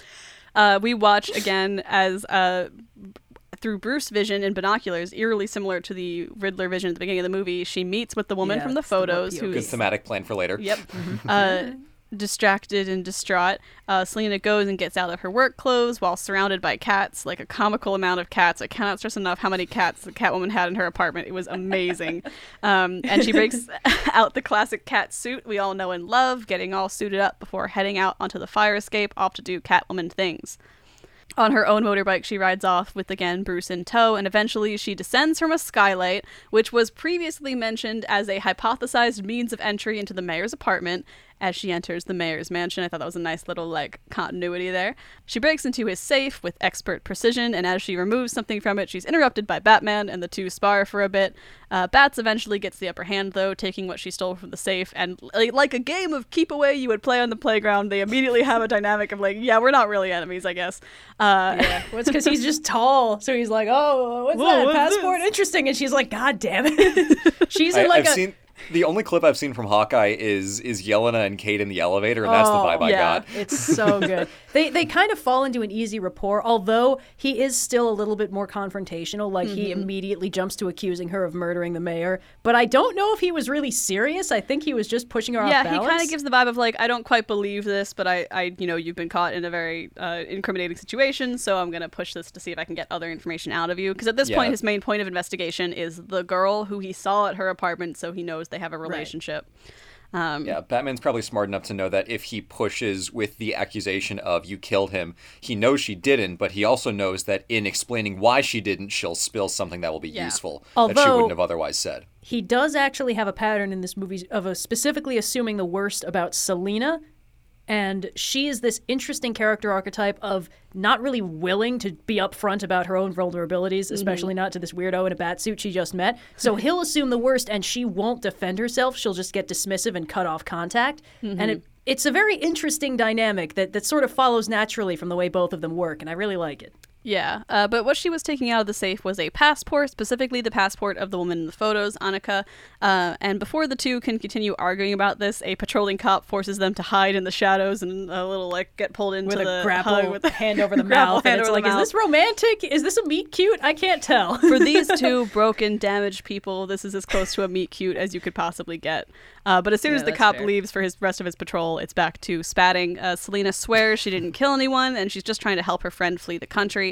And Bats reveals that he knows not only where Selina lives, but he's looking for the girl in question, and the two take off to go back to the spooked woman who Selina left in her apartment. Back at Selina's, though, chaos reigns. Someone broke in, and the woman is gone. As Selina kind of investigates and tries to figure out frantically where her friend, quote-unquote, is, Bats notices Selina's bills past due, and as he's sort of taking in the cat of her apartment of it all, the news reports on another death, this time the commissioner, Pete, R.I.P., who could have possibly foreseen this. Not Commissioner Pete. He's such a beloved and long-standing character. He was just found dead in the police athletics hall or whatever, and this time the killer has claimed their crime with a video on social media. In said video, he introduces himself as the Riddler, admits to killing the mayor and his previous crimes, and swears that he isn't done before showing the commissioner hooked up to a rat machine. He swears to keep killing until the truth about the city is unmasked. It kind of looks like in 1984 when they hooked the guy up to the rat cage and the rats eat his face. That's basically what Winston this is. Smith. Yep. Technically, the rats only threaten to eat his face. Yes, in this movie, spoiler alert, the rats do eat his face. They pop up the headshot of Commissioner Pete, as we all know, beloved character that everyone would know on sight, and Selina recognizes him. He's also a patron of 44 Below, the club within the club at the Iceberg Lounge, where the mob hangs out. The real club. The real club. The club within the club, I think is exactly how they describe it. I love it so much. Of course there's a club within a club. That's how we all understand that to work. It's Matryoshka clubs. Yeah. There's a very tiny club right at the middle. It's just Penguin. What's below 44 Below? Because it's the Iceberg Lounge, it's 44 Below. We need something colder, but not, it can't be the Kelvin. same. I don't know. It's just a guy named Kelvin who lives in the basement. I mean, the easy way to do it is you just call back to Dante's Inferno, Ninth Circle of Hell, the coldest it gets, Yeah. That's basically what 44 Below's vibe already is. After a while, you're just getting redundant with the hill symbolism. What's cooler than cold? We have to tempt Mr. Freeze What into killed the appearing. Dinosaurs? The Ice Age! It's like, no, Mr. Freeze, it was a meteor. We know this now. Selina goes on to explain that a lot of quote-unquote good guys come and go through there, and Batman tries to make a dramatic, you're going to help me for your friend statement, but 3 cats at his feet distract him and kind of cut the ice a little bit, leading to the immortal line, you've got a lot of cats, and its natural response, I have a thing about strays, which was now look, it's no mistletoe can be deadly if you eat it, but a kiss can be even deadlier if you mean it. But it's getting up there. Yeah, it's the kind of dialogue I want from this movie without being so incongruous that it breaks the modern sensibilities of it all. Also, I love how Batman that can she has roll this many with cats. that. Yeah. But I love that he can kind of he's not so up his own ass that he can't accept there's 5 cats all trying to get my attention right now. I can't be cool. I can't be cool right now. I gotta just roll with it. Yeah. Why wouldn't she close the fridge in that scene, by the way? That really stressed me out. It's like, Selina, your electricity bill. I think we could do a whole podcast just unpacking Selina's apartment because frankly it's maybe the best piece of production design of the movie, but that's a conversation that we would need a whole other podcast to get into. I didn't even notice that it had been trashed because it already kind of looked like that. If the door wasn't already a little ajar when they first walked into the shot, I would not have known that it had been ransacked.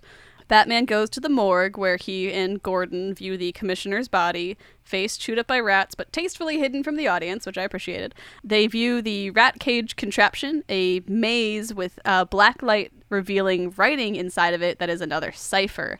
Another photo bomb released to the media revealed that the commissioner was involved with drugs, so we're getting the sense that, like, okay, all of these powerful men have a dark side or a secret that they were hiding, yada, yada, yada. The Batman finds a drawer inside of the rat cage that has another card addressed to him in it, and this card, I wrote down what it said because I was like, what event could this possibly be for? This, on the card itself, not written by the Riddler, but the actual card, I'm mad about you. Want to know my name? Just look inside and see. And then when you open it, it says, but wait, I can't tell you. It might spoil the chemistry. What is this card for? If you're a secret admirer and also a mad scientist. Wide market of secret admirers. Yeah.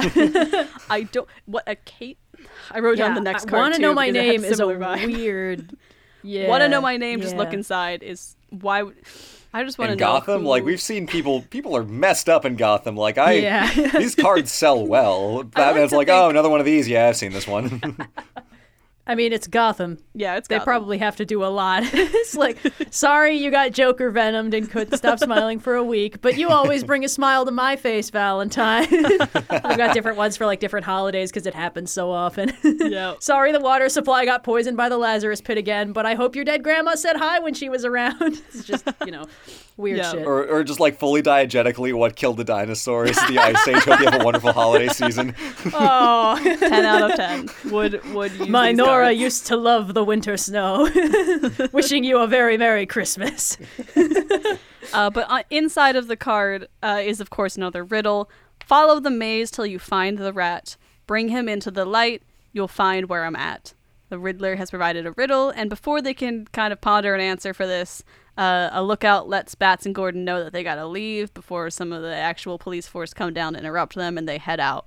Later, Bats puts his eye camera contacts in Selena as she is going to be his eyes inside of the club, and she's like, I'm just doing this for Annika, the woman, and like, you don't even care what happens to me. And it looks like they're gonna have a moment because he gets all close to her before responding, but Bats is just like, yep, the camera's working, and gives her an earwig instead. Oh, come on, they have a moment. So that's good. That's absolutely a moment. It's a fake out contact. moment. It's a fake out It's moment. crazy. She thinks it's a Batman moment, is like, but Bats is too... needs to stare real. Yeah. he's too... That's sizzling eye contact. We can't pretend like that's not a legit thing. And then, I like how she's clearly like, that's the moment where she's like, oh, fuck. And then he's like, all right, looks good, and then moves on. And she's like visibly kind of disappointed and pissed. And I was like, I like this angle. I really do. That's how all these dynamics with Batman should work. Yeah.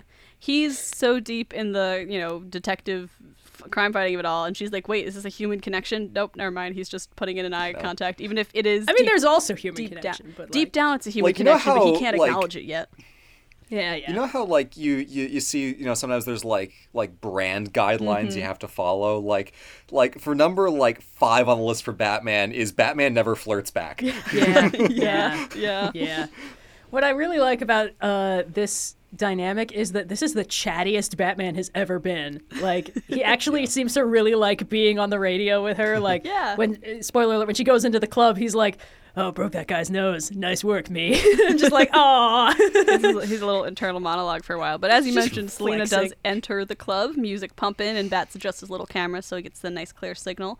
As hospitality, she's able to access 44 Below, bounced by none other than one of the bouncers from before, who Batman identifies, because as his camera goes, it has, facial recognition going on. It's an off-duty cop. Corruption in Gotham? Crazy. Say it ain't so. In 44 Below, Bats instructs Selena not to look away from the men staring at her so that he can make those IDs, and she's like, this is gross, but relents and does it anyway, because a lot of these dudes have trouble with eye contact. I like how she has to explain to Bruce why she, a very beautiful woman in a nightclub making protracted eye contact with creepy dudes, is going to cause problems. Yeah. Because why would the fuck would Bruce know that? He's never in his life willingly been in a place like this. Not a once. One such gross dude attracts the attention of Bats, who makes Selena look back at him and thus get tangled in his table of nonsense. It's the district attorney who, now having made eye contact as mentioned, shoots his shot. He invites her to his table, makes introductions. It's like half of the DA's office. This corruption runs deep. And he is show-wasted. He's blabbing about the Riddler and how worried everyone is. And Bats tries to get Selena to prompt him to talk more about the rat that he mentioned. Because remember, kids, rat is a key word for like the last 2/3 of this movie. You gotta know that, like, internally, Bruce is like, oh my god, this is so much easier. People are just telling her all the shit that I've been taking days to try and find out. And Batman, this guy's just like, oh, I'm really scared about this rat because, we're all super dirty and corrupt. And he's just like, holy shit. My like job was so Batman, much easier. like, takes a Sharpie to his outfit and carves a boob window into the... The bat symbol just becomes like a bat boob window. Yeah. he pulls out the Batarang and it's just a hole straight to the chest. That's the one flaw of this movie, that is not official production design that's incorporated into the suit. Oh god. But yeah, it is funny seeing like how shocked Batman is, like that they're just giving Selena everything. Yeah. But the DA reveals that there was an informant in the Maroney case, which was a huge drug bust that happened previously. And he seems nervous about like the identity of the rat coming out. But the other girl at the table is like, no, this kind of pillow talk gets you disappeared, like that Russian girl, which immediately attracts Selena's attention because remember, she's more interested in finding her former friend / potentially lover than she is in whatever the fuck Batman's got going on. So when the other girl goes up to get drinks, Selena follows, ignoring Bats' orders to stay on the DA. She's focused on finding her friend. The other girl tells Selena to keep her voice down as they talk, and they're interrupted by 2 mobsters, one of which pauses to stare at Selena and is identified by Bats' facial cam. It's Falcone, who seems to know her somehow. Ooh. She heads back upstairs, distraught, and in the bathroom, she and Bats argue in the mirror. He didn't know she had a relationship of some sort with Falcone, and she's like, yeah, screw you, dude, and takes out her eye camera, going outside to call a cab and leave for the evening. And the scene leading into that is actually really good because we know that Selena is really good at playing people, even and especially when she's clearly uncomfortable. Like when she's got Batman in her ear and she's telling him like, oh, it's going to be a whole thing if I turn around and make eye contact with him again. Okay, fine. And then she has to, play off like it's fine, even though she's in a clearly very gross situation. But with Falcone, she's like shaken and she gets out of the situation as quickly as possible, which kind of tells us like whatever dynamic she has with Falcone, it's completely different than with all these other guys, and Bruce picks up on that too, but he clearly assumes that it's a sexual relationship, right? And she can tell he's assuming that, and she gets pissed. So yeah. Yep, and that prompts their break in communication. Outside, as she waits for a cab, the DA briefly catches up with her and offers her a ride, but she's like, no, I got this, and gets in a cab, which is great, because heavy breathing watching them from the DA's car does not bode well. The DA... Unclear POVs again, but, well, we know who's in that car, probably. Yeah, it's sort of more, it's dramatic tension more so than it is like shock factor, which I think works well because even on subsequent viewings you're like, oh no, DA, don't get in that car, but it's fine. Also, like I saw initially I was like, oh, thank goodness Catwoman didn't get into the car, but I was like, wait, she's an ass kicker and Riddler's really not. She actually probably could have saved the DA if she got in there. I was like, yo, there's a creeper in the backseat. Just kick his face in. Problem solved. Movie over. Movie over. 1 hour mark. We're done. Yeah.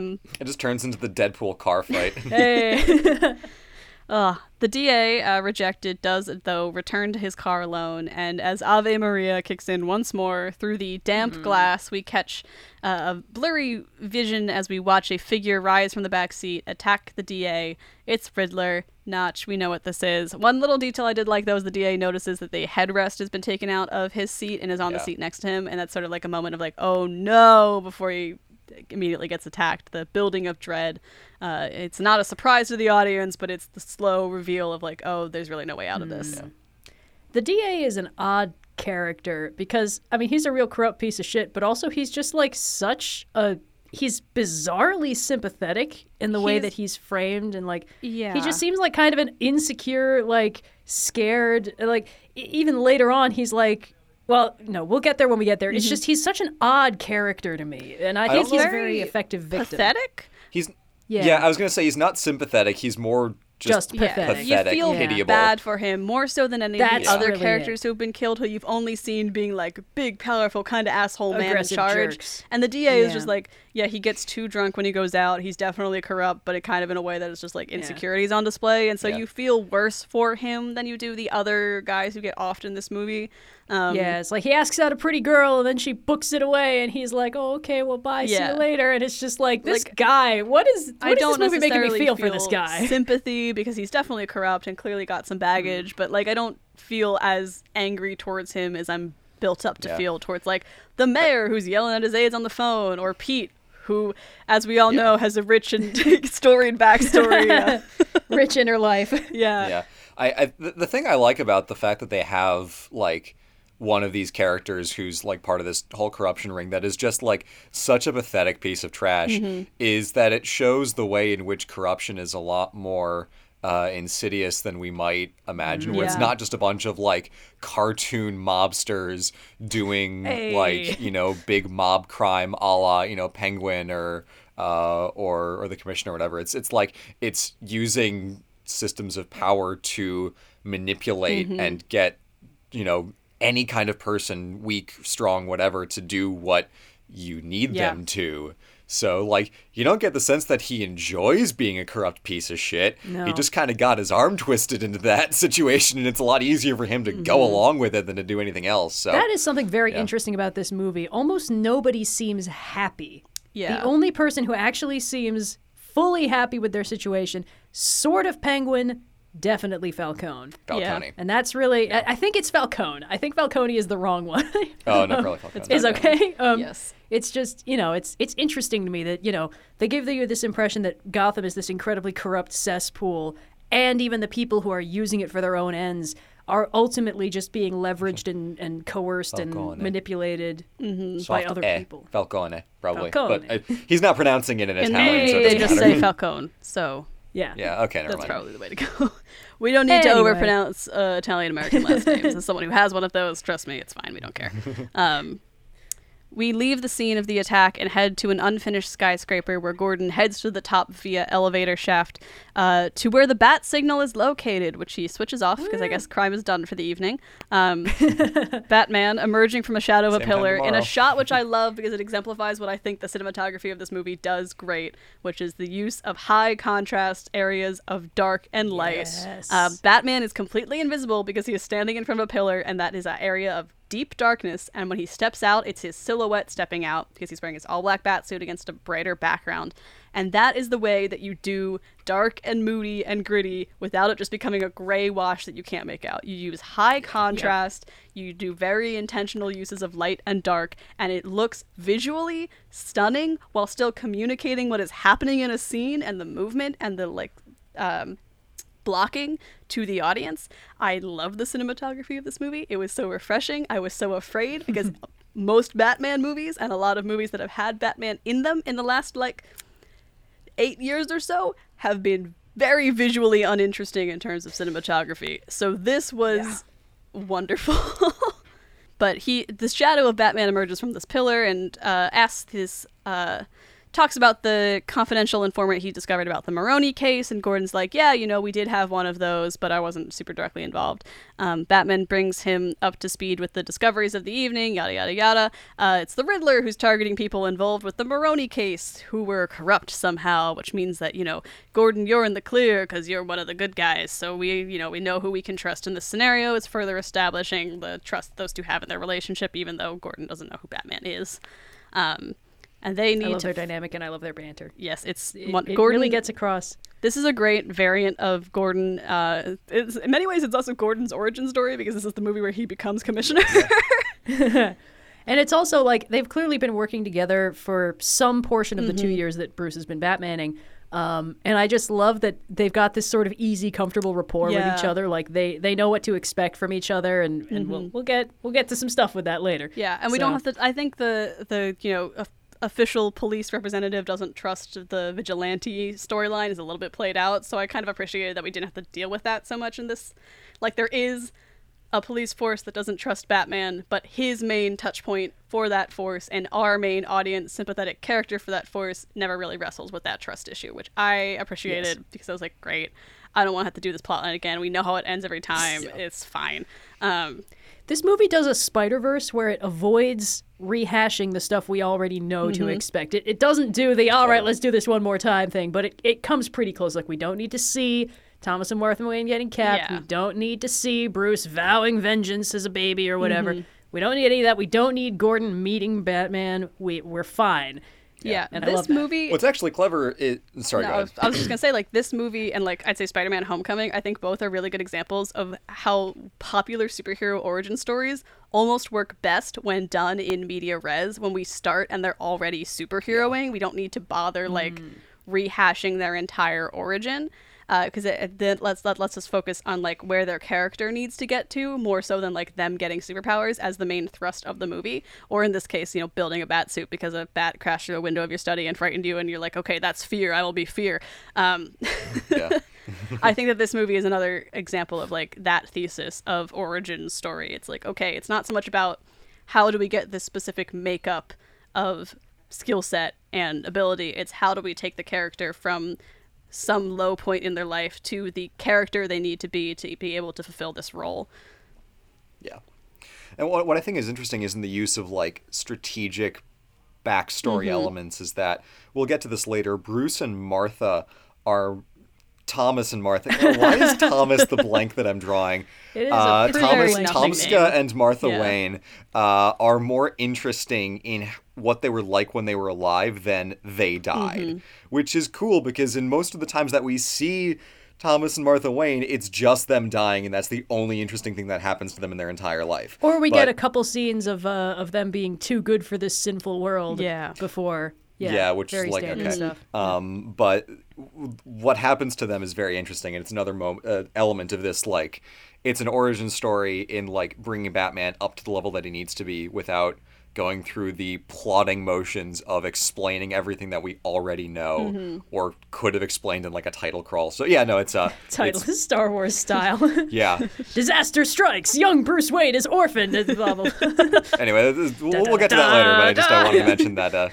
Thomas and Martha are a good example of that. I also think that there's a lot to be said for the style of movie making of just like, let's just get to the good bit. Yeah. Like, and earlier in the movie when Alfred was like, the accountants are coming here, and they just fully skip over that. Like, I saw a few people being like, of course Bruce skipped out of the meeting. And I'm like, no, the last we heard, they were coming in, and then the next time we see Bruce and Alfred, they're back in the Batcave doing more Cypher stuff.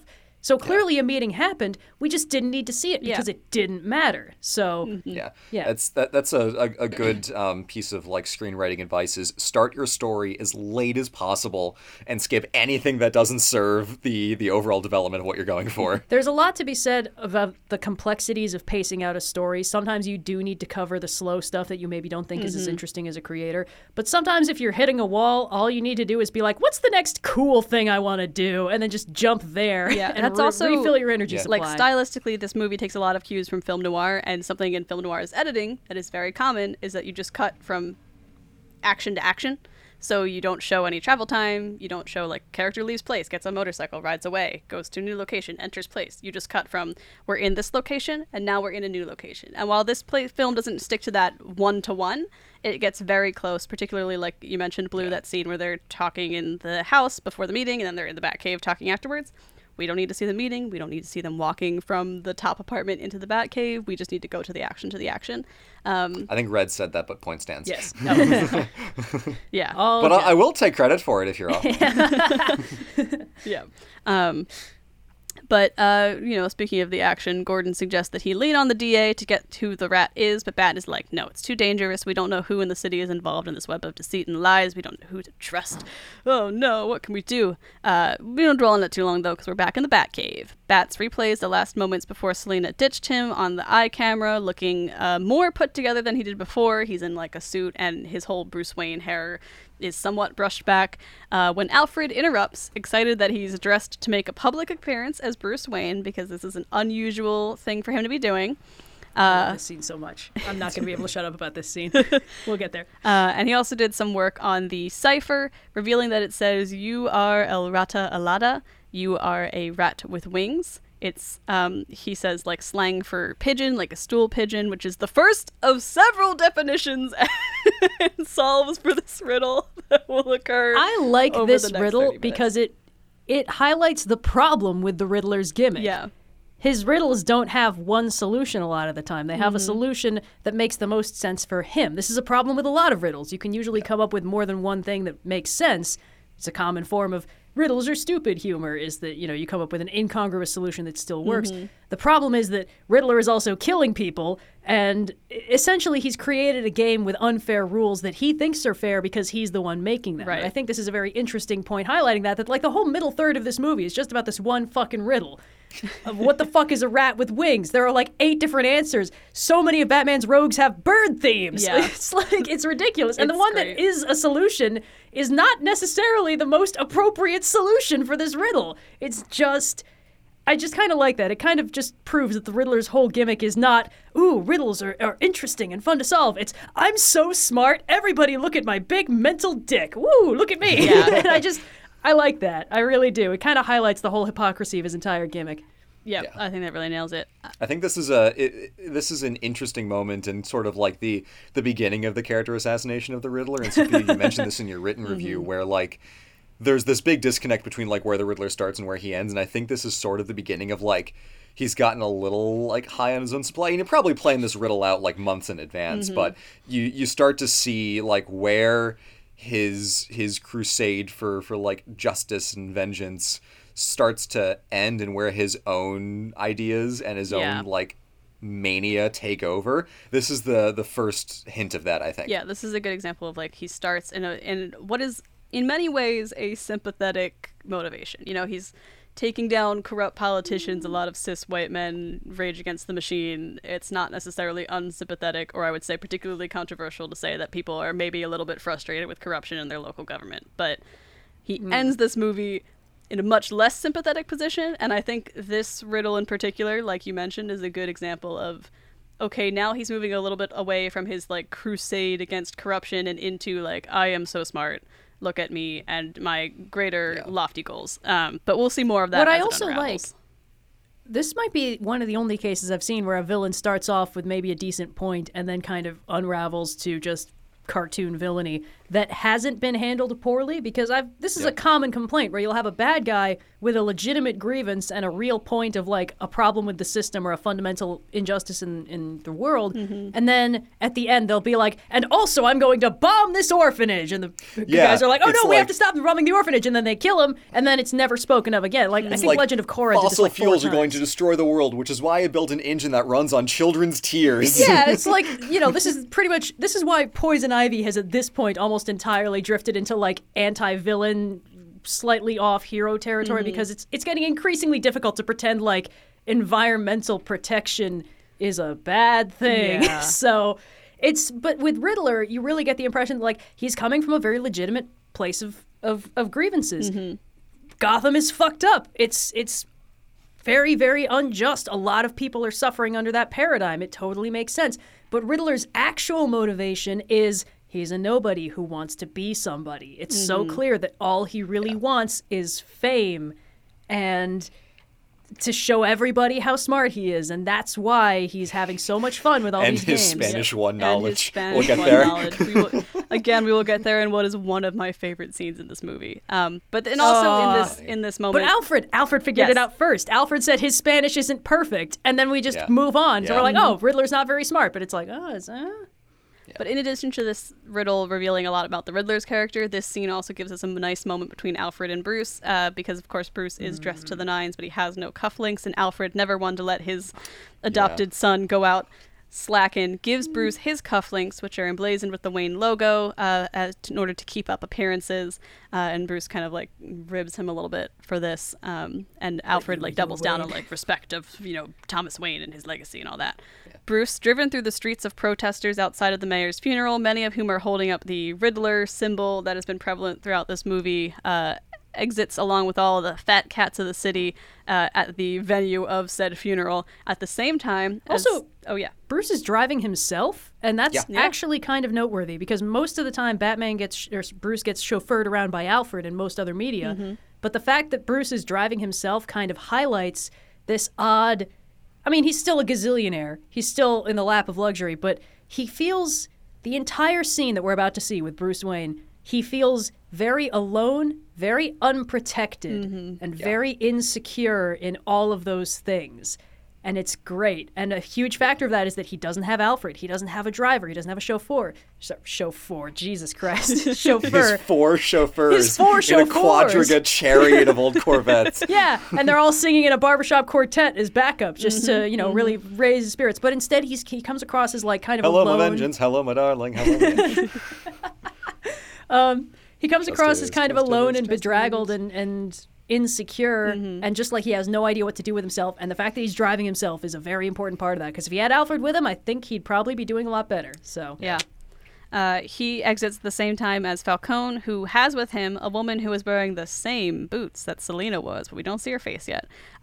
Bruce rushes to catch up to talk to who he assumes is Selina, but the goons stop him from getting too close to Falcone, and she turns around and it's not Selina, shocker. The Penguin and Falcone, who are there, chat with Bruce about how Bruce's dad once saved Falcone's life when he was shot, and Bruce says, that's just because of the Hippocratic Oath or whatever, but Falcone's like, yeah, sure, Hippocratic Oath, and kind of laughs it off in the way that a gangster who is not afraid at all about the repercussions of his actions would laugh. Yeah. Inside the church, which looks like a less fancy version of good Bruce's one, apartment. Brucey. Good joke. Hey. The church is like a less fancy version of Bruce's apartment in terms of style, which was just a nice little architectural through line. The general public is cordoned off away from the wealthy patrons to show the class disparity in Gotham City. Bruce is approached by the mayoral candidate from the earlier speeches, Bella Real, who walks and talks with him about how he could be doing more for this city. His parents were great philanthropists, but it seems like he's not really doing anything. And as they chat... Which means that this version of Bruce Wayne is not yet doing a quintessential Bruce Wayne experience, which is huge charitable efforts, Wayne Foundation stuff, outreach programs, rehabilitation, all the standard stuff that Bruce Wayne uses to... Basically, it's a very standard formula in classic Batman media. Batman will beat people up and, send criminals to Arkham and hospitalize mooks occasionally. And then afterwards, he'll be like, hey, we've got these outreach programs. If you need a job, I hear Wayne Industries is hiring, stuff like that. He does a lot of work to rehabilitate people, to give them options so that crime is no longer their only option, because typically Batman realizes that most people do not choose crime if they have other options. Right. And this makes it clear that Bruce Wayne has not yet put that together. Hence why this is a Bruce Wayne origin movie. I love that the mayor is like, sell your fucking Amazon stock and do something, Jesus. Yeah. I also love how this whole bit, Bruce Wayne doesn't say a goddamn thing to her. No. He's mostly going to the funeral just to scope out, because he's like, serial killers often return to the scene of their crimes or whatever. He's just looking for Riddler. But also he's so desperately uncomfortable in this whole scene. So Bella Real swoops up on his elbow and is like, yeah, Mr. Wayne, I really think you'd be doing a lot more with your money. Oh, I have to go pay my respects. Will you wait for me? And he just doesn't say anything, doesn't move. And then he walks away. He zones in as he sees the now fatherless boy who we previously saw, the son of the mayor, up ahead, and he has a moment of staring forlornly at the child, who I think turns back to look at him as well, and they have a weird eye contact. The child looks back and is like, why do I recognize you from somewhere? I like the idea that the kid's just like, oh shit, it's Batman. And he has a whole moment. He's like, hi, Batman! I like your jawline. It looks the same in and out of costume. He's like, oh, fuck. Behind him, he hears Gordon talking to the police chief about the DA. I'm scared. Sorry. I'm sorry, my mom said I had to go home. No, Master Bruce, you have to stay for the full semester, and then I can pick you up. You have to try. Gordon and the chief are talking about the DA who's gone missing, and we get to see a little bit of the divide between Gordon and Bruce as opposed to Gordon and Batman, because obviously they have this closer relationship when he's in the costume, but outside of him, he's just another random rich person to Gordon. And the peace of the cathedral and the hum before the funeral starting is broken as screams from outside pick up and the rev of a motor. And after what feels like a forever moment of waiting for it to happen, a car rushes in through the center of the crowd. Bruce jumps and grabs the kid who has stepped to be directly in front of where the car is charging towards and saves him from getting run over as all of the crowd pulls away and police surround the car. Emerging from the vehicle is, of course, the DA, who is gagged with a bomb around his neck and a phone taped to his hand that is constantly ringing.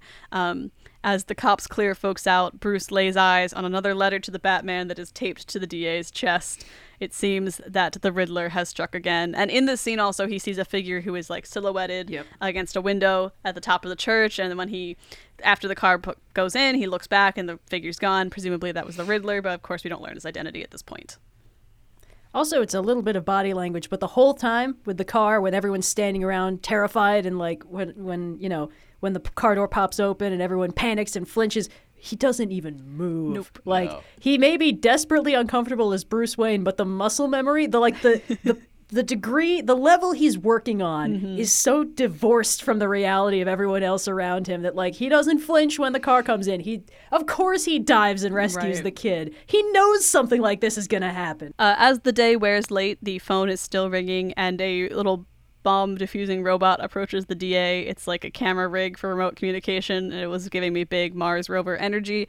Inside, the cops are MIA, but we hear the intentional heavy footfalls of none other than the Batman as Bruce makes his appearance in the boots that have defined the sound design of this movie. He takes the tape off of the DA's mouth, who's begging for help and crying and doing his whole pathetic thing, but the bomb is attached with a combo lock, so they gotta play the Riddler's games if they want to get it off of his head without it exploding. Bats opens and reads the card, which this one says, "In these trying times, never forget, I'm just a phone call away." Again, what situation is this card for? But inside of it is another cipher and demand to answer, which Bruce takes to mean answer the call. And of course, he complies. I like to imagine that like Riddler's on the other end of it, like every 20 seconds when it rings out, he's just like hitting the button again. Yeah. He's got like he's just like water boiling for redial. tea. He's just like, oh god. He's just like, oh god, wait, he answered. Yeah, and he has to run over when it actually picks He's up. on the toilet and it's like, oh wait a second. Yep. Bats picks up the call on the DA's phone, and it's a FaceTime, which was very Gen Z of him, and the Riddler answers. Bats and the Riddler chat for a moment before the Riddler waxes poetic about unmasking the corruption in the city, yada yada yada. The word unmasking really unsettles the masked vigilante, but what can you do? Bats is this plants the idea that some of the trailers were also teasing that maybe Riddler knows more about Batman and Bruce Wayne and the identity than anyone else. Ooh, what's the goal here? Is he trying to unmask him? It's spooky. The Riddler then goes live on Instagram, which is very Gen Z of him, and also the comments that were scrolling up on the side were like scarily positive. A lot of heart emojis, a lot of smiley faces. I'm like, this is not the appropriate reaction for the situation. And there was a comment from XX Hush XX saying, "Wonder if that's body armor. Think it'll save him from the blast?" And I was like, there are layers to that. Oh my god. Also, realistically, that Twitch chat would have had a lot more pogs in it, but like, come on. Yeah. Riddler's like bagging right now. Oh my god. The mods riddle me for this, the Riddler Batman. forum. Why is it that 70% of you aren't subscribed? Oh, no. It's really hard to riddle on an empty stomach, which is why this murder was brought to you by HelloFresh. Use code TRICKQUESTION for 30% off your first order. What dings when you click it and alerts you to whenever I post a new video? The bell. Oh, boy. Yeah, so the Riddler's live on Instagram, and the DA starts freaking out, but Riddler shuts him down by doing... This is where, like, the Paul Dano kind of, like, replacing screaming for doing a lot of vocal acting kind of bothered me a little bit, and his performance got a little bit very wibbly. monotone. Very monotone, and a lot of, like, I will make my volume very loud, and this is replacing me being scary. And I'm like, I don't know if I would totally And he also love kind this. of tends to do a lot of this Yeah. and kind of drag it out. It's an interesting choice, and it's very clearly deliberate. Yeah. It just makes Riddler seem like a total weirdo, which I think kind of works, but... I think it works because the Riddler likes being not necessarily like the performer. He likes to set up the dominoes and then like throw everything together and, you know, send his stupid greeting cards and everything. But as soon as he has to actually get in front of the camera, even though he still feels very in control, he's not as threatening as he thinks he is. Yeah, I think the fact that Riddler's bad at this is actually a very deliberate choice. I kind of wish he were better at it because compared to like Penguin, Falcone, even Catwoman's whole vibe, like they're all so good at being what they're supposed to be. Riddler's the only one who feels like a poser, very deliberate. But I think you know, if he'd fully committed, if he'd actually been good at this, it would have been interesting. But I think the reason why he's not really landing for you is all intentional. It was a clear, deliberate choice. It wasn't incompetence at any point. It was just... No. I don't want to imply that the acting was poor or it was a choice that was incorrect. Like, this is still a pretty good performance overall. It just wasn't working with me with the level of performances the rest of the cast were giving. I feel like honestly, it could have just been a directorial choice that just wasn't working for me, or, it's not necessarily a fault of Paul Dano's acting, but this is the acting that where I was watching it, I'm like, oh, I'm watching an actor, as opposed to all the other performers where I'm like, oh, I'm watching Batman, oh, I'm watching Catwoman. This was the one where I'm like, I'm watching someone put on a performance of a character who I'm being told is the Riddler, more so than selling me on like, this performance is telling me that this is an insecure man who is bad at performing, even though I understand that that's the choice they were making. Something about the actual performance, maybe the directorial choices just wasn't landing. But the Riddler is like, okay, DA, I'll give you a chance to survive my little games. You gotta solve riddles. Come on, what did you expect? 3 of them in 2 minutes. The first one, it can be cruel, poetic, or blind, but when it's denied, violence you may find. The answer is, of course, as we mentioned earlier, justice. And we get that nice little cross-cutting between Batman saying justice, the DA freaking out, Batman saying justice, the DA repeating it. As soon as they said blind, I was like, it's going to be justice. Like, yeah, it's justice. I was like, yeah, look at that. I could be Batman. It can't be that hard. And Bats continues to give the answers to the DA as he struggles. The second riddle, if you are justice, please do not lie. What is the price for your blind eye? Which is bribes. Specifically, how much it cost for the DA to look away. Great line in the trailer. That, like, I feel like when I watched the trailer, that was the one that, like, really made me think, like, oh, no, this is good. This is good. Yeah. The DA gives the price of, his bribes. And the third riddle, since your justice is so select, please tell us which vermin you're paid to protect. And this one, the DA won't answer. He's more afraid of whoever is keeping the rat's name a secret than he is of death by bomb at the Riddler's hand. And the bomb, of course, having failed to answer the riddle, goes off, knocking Bats back as he's, like, knocked for a loop and surrounded by cops and passes out.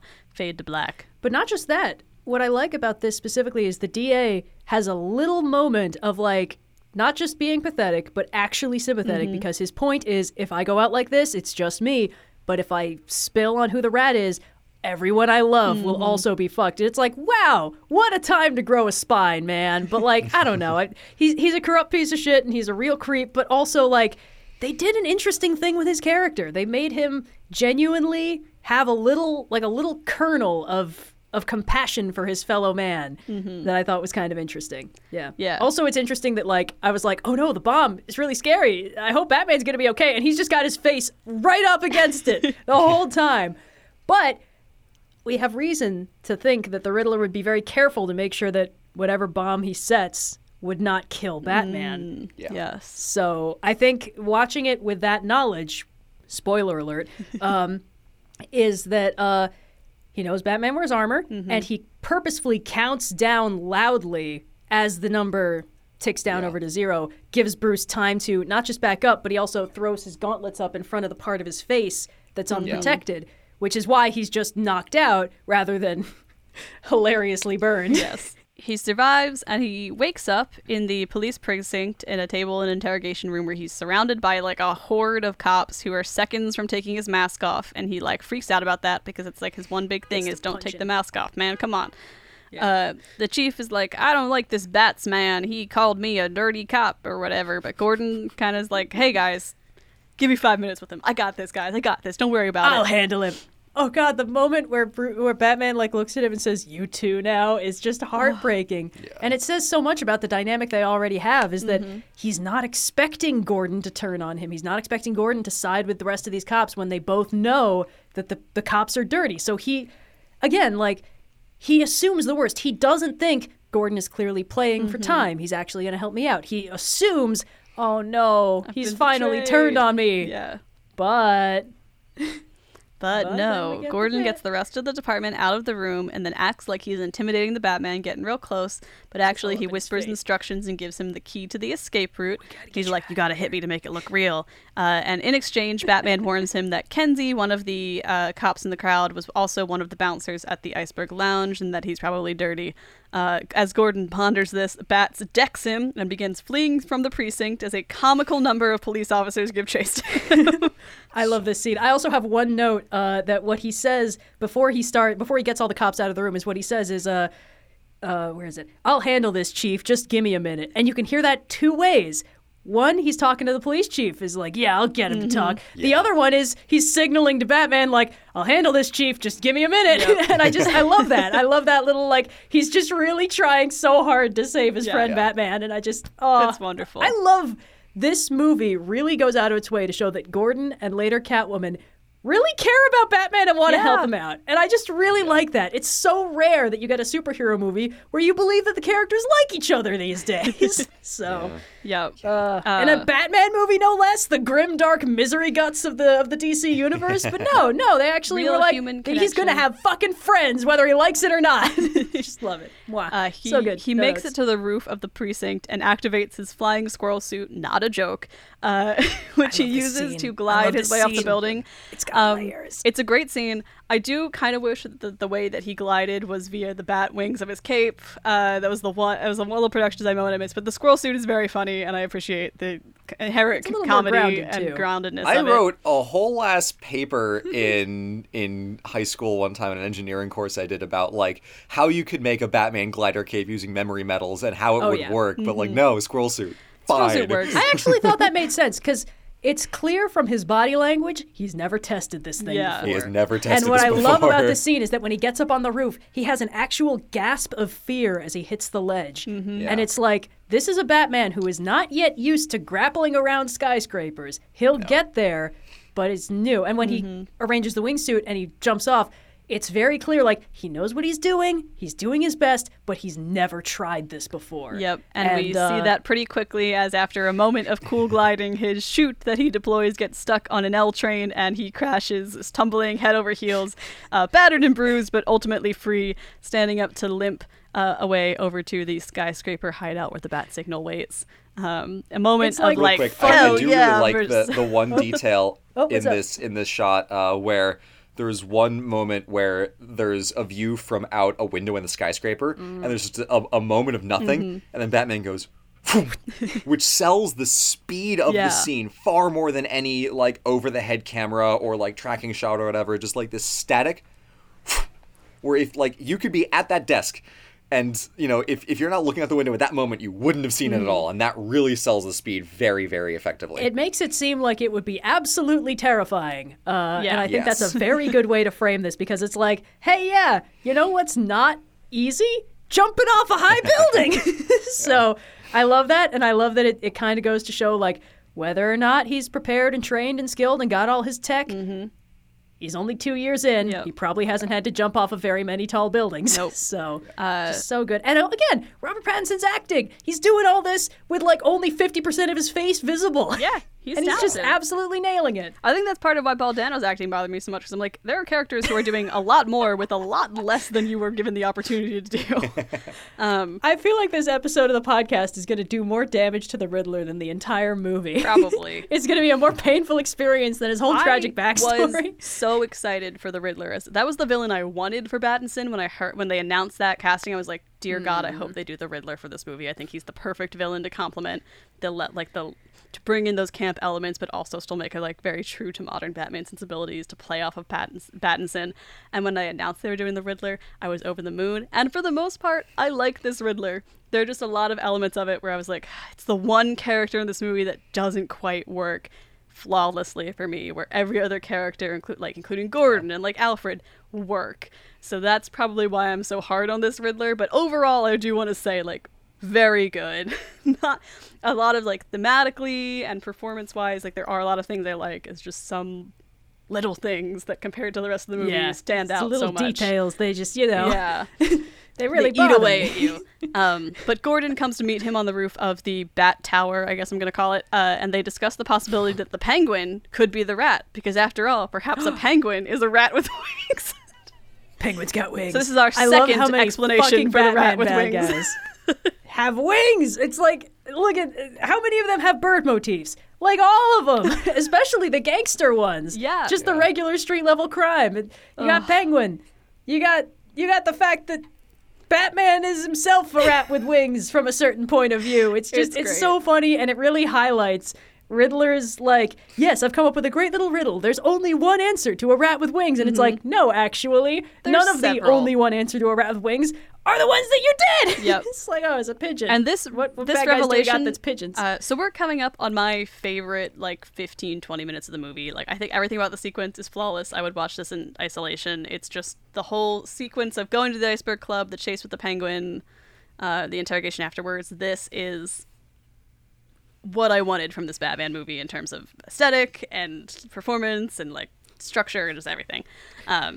This is one of the scenes that I have very little to talk about, so hopefully we'll get through it quickly. I think every movie has a vertical slice where, I mean, you see this in game design a lot, where you build like 20 minutes of gameplay that encapsulates what this thing is, and that usually becomes your E3 demo, but I made a video about this with Deadpool and the car fight. I mentioned it earlier. That was the clip that greenlit the project, and I feel like this could very well be not to say that it was in actuality the clip that greenlit the project, but when taking the entire Batman movie down into one little 15-20 minute vertical slice. Sophia, to your point, this is it. Yeah, it definitely hits all the points I wanted it to. It's got the action, it's got the noir elements like crazy, it's got the aesthetic, it's got Penguin at his most penguin-y. Wow, so good. Yeah, I think what it lacks in some of the more thematic elements of the movie, which we've talked about at length prior, it works great as a standalone snippet. And like you mentioned, Blue, it's a great teaser for what the style at least that you would experience in the rest of the movie. So Bats and Gordon kick this all off by heading to the Iceberg Club and watch Penguin as he and the twin bouncers load something on up into their vehicle and head to the docks. Tailing them, Gordon and Bats watch as they unload a bunch of drugs. They're running Maroni's old operation, even though that operation was busted before. Did they pick up years later from the remnants left behind, or did the operation never really stop? We don't really get an answer on that, and honestly, it's not that important. As they ponder this, Selina shows up, spotted by Bats, who's on the roof doing a little reconnaissance, and starts taking out the guards around the car to get to whatever is in the trunk, presumably something desirable like money. Digging through said trunk, she finds a duffel bag full of, you guessed it, money, and Bats appears behind her, meeting with her as she continues rustling, and while they quip back and forth about what she's doing and if this is the right path or whatever, she angrily unzips a duffel bag to find that it has her dead friend Annika inside of it, which is and horrifying the tone reveal. shift is immediate. Up until that point, it's fairly it's their standard rapport. Catwoman is out for herself. Batman is assuming the worst about her intentions. Was this whole thing just a case to join and rob it or whatever? And she's just oh, please. And then, oopsies, found Annika. So, oh no. Before we can kind of dwell on this revelation, gunfire immediately breaks out, and Gordon, Penguin, and the goons all jump into the fray as a big ol' shootout starts going. Before Penguin can get Selina, the person he assumes is stealing from him, a demonic hiss kicks in, and the incredibly loud, incredibly cool, incredibly ominous Batmobile engine fires to life as we turn to a shot straight down an alley, and you just see the dust building behind it and the light of the engine. And I love this Batmobile design. It's so it's good. All in. It's pretty harrowing too. Instead of making a normal engine noise, it shrieks. Yeah. And then the thruster fires, and you're like, oh my God, Bruce. And that's when I realized we were getting a car chase in this movie at last. The Batmobile in this, it almost feels like a wild animal, and it doesn't immediately blast in, but it sort of jolts forward like an animal on a leash, and then Penguin's Kinsey, get the money, and then just panics and runs, and I'm just that's the right attitude. I also love he says, Kinsey, get the money, and then as the other guy's getting the money, he just takes off. He's fucking bolting. So time to dip. Everyone scatters to their respective vehicles. Batman giving chase to Penguin, Selina grabbing a bag of money and motorbiking away, and I assume Gordon and Kinsey having their own miniature car chase that we don't see off screen. They play Go Fish to see if they're going to go to jail or not. Penguin pursued by Bats, so that's the action we're going to follow. He's driving like an absolute lunatic, going the wrong way on the highway, causing huge traffic disruptions and probably untoward accidents, screaming in fear the whole time about how crazy the guy giving chase is, as Bats shows off some pretty impressive driving skills to maintain the pace and always be a step behind him. This is something that Nando B. Movies touched on in his Is Batman a Good Driver video in anticipation of the Batman. And the overall trend is that he gets better as he goes on throughout the movies, but also because previous Batmobiles have been, absolutely insane vehicles that would never make any sense. It's military hardware. It's like all kinds of ridiculous over the top. It's like a like the one in the Batfleck Batman is like almost the one out of Arkham Knight, which just turns into like a quad wheel Robotank nonsense thing. But this Batmobile is so good because it is clearly an old style hot rod that Bruce just like tuned the shit out of to make it into a monster. Bolts a rocket thruster on the back, and he's like, "All right, good start." And you can tell that Bruce like actually kind of cares about cars because he's not driving like Rolls Royces and junk. He's driving old Corvettes, so he has like half of the time that they're in the Batcave, like the Batmobile is right there, but with a tarp over it. So like he has such a distinct connection to this vehicle that he understands every last little bit of like, pull this lever, spin the wheel like this, stomp on the brakes and it does this. And he has such control over the car at every point.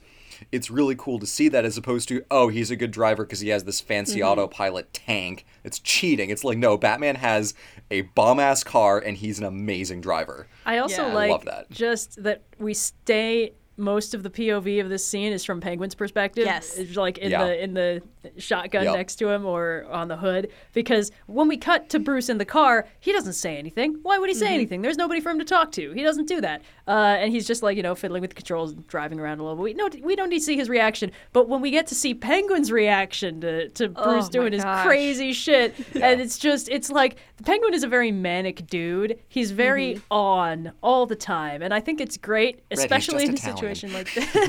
hey. Treading into dangerous territory. I just think it's a good choice because it means that he's basically saying what we're feeling, which is good. It's good to have an audience surrogate, and in a situation like this where we're getting to see a protagonist show off something for the first time, putting us in the perspective of the bad guy who's about to get his shit rocked is a great way to do it. Yeah. And I think it also works too because Batman is at almost his most terrifying since maybe the opening scene of the movie in this moment where he's driving the Batmobile because he feels almost the most soulless. He's the most detached from the person he's pursuing. He's in a different vehicle entirely, and it's a terrifying monster-like vehicle.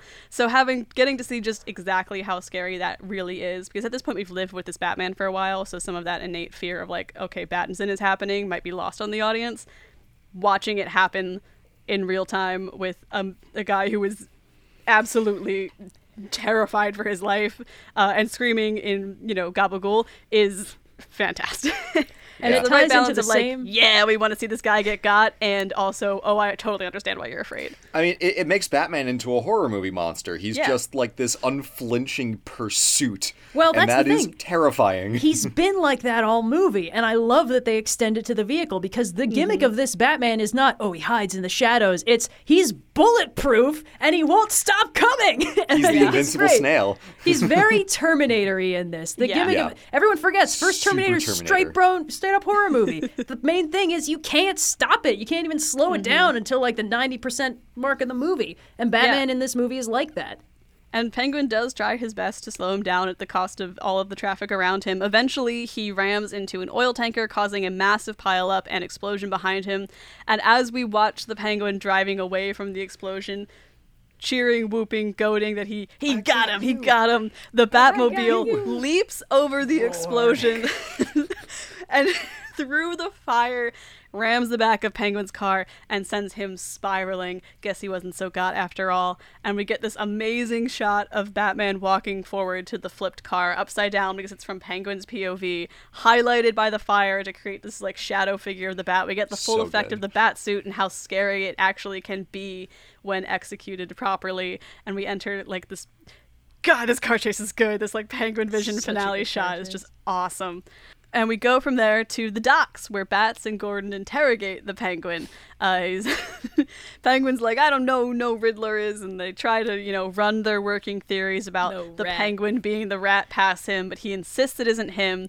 And Gordon asks him if he's El Rata Alada, but the Penguin just corrects their Spanish, like, what are you, stupid? It should be La Rata Alada. World's greatest detectives, eh? It's so good. Love this. It's the perfect level of like cartoon villainy, making fun of like how seriously they've been taking the logic they've been working on and being like, no, you dumbasses, you just don't know Spanish well enough.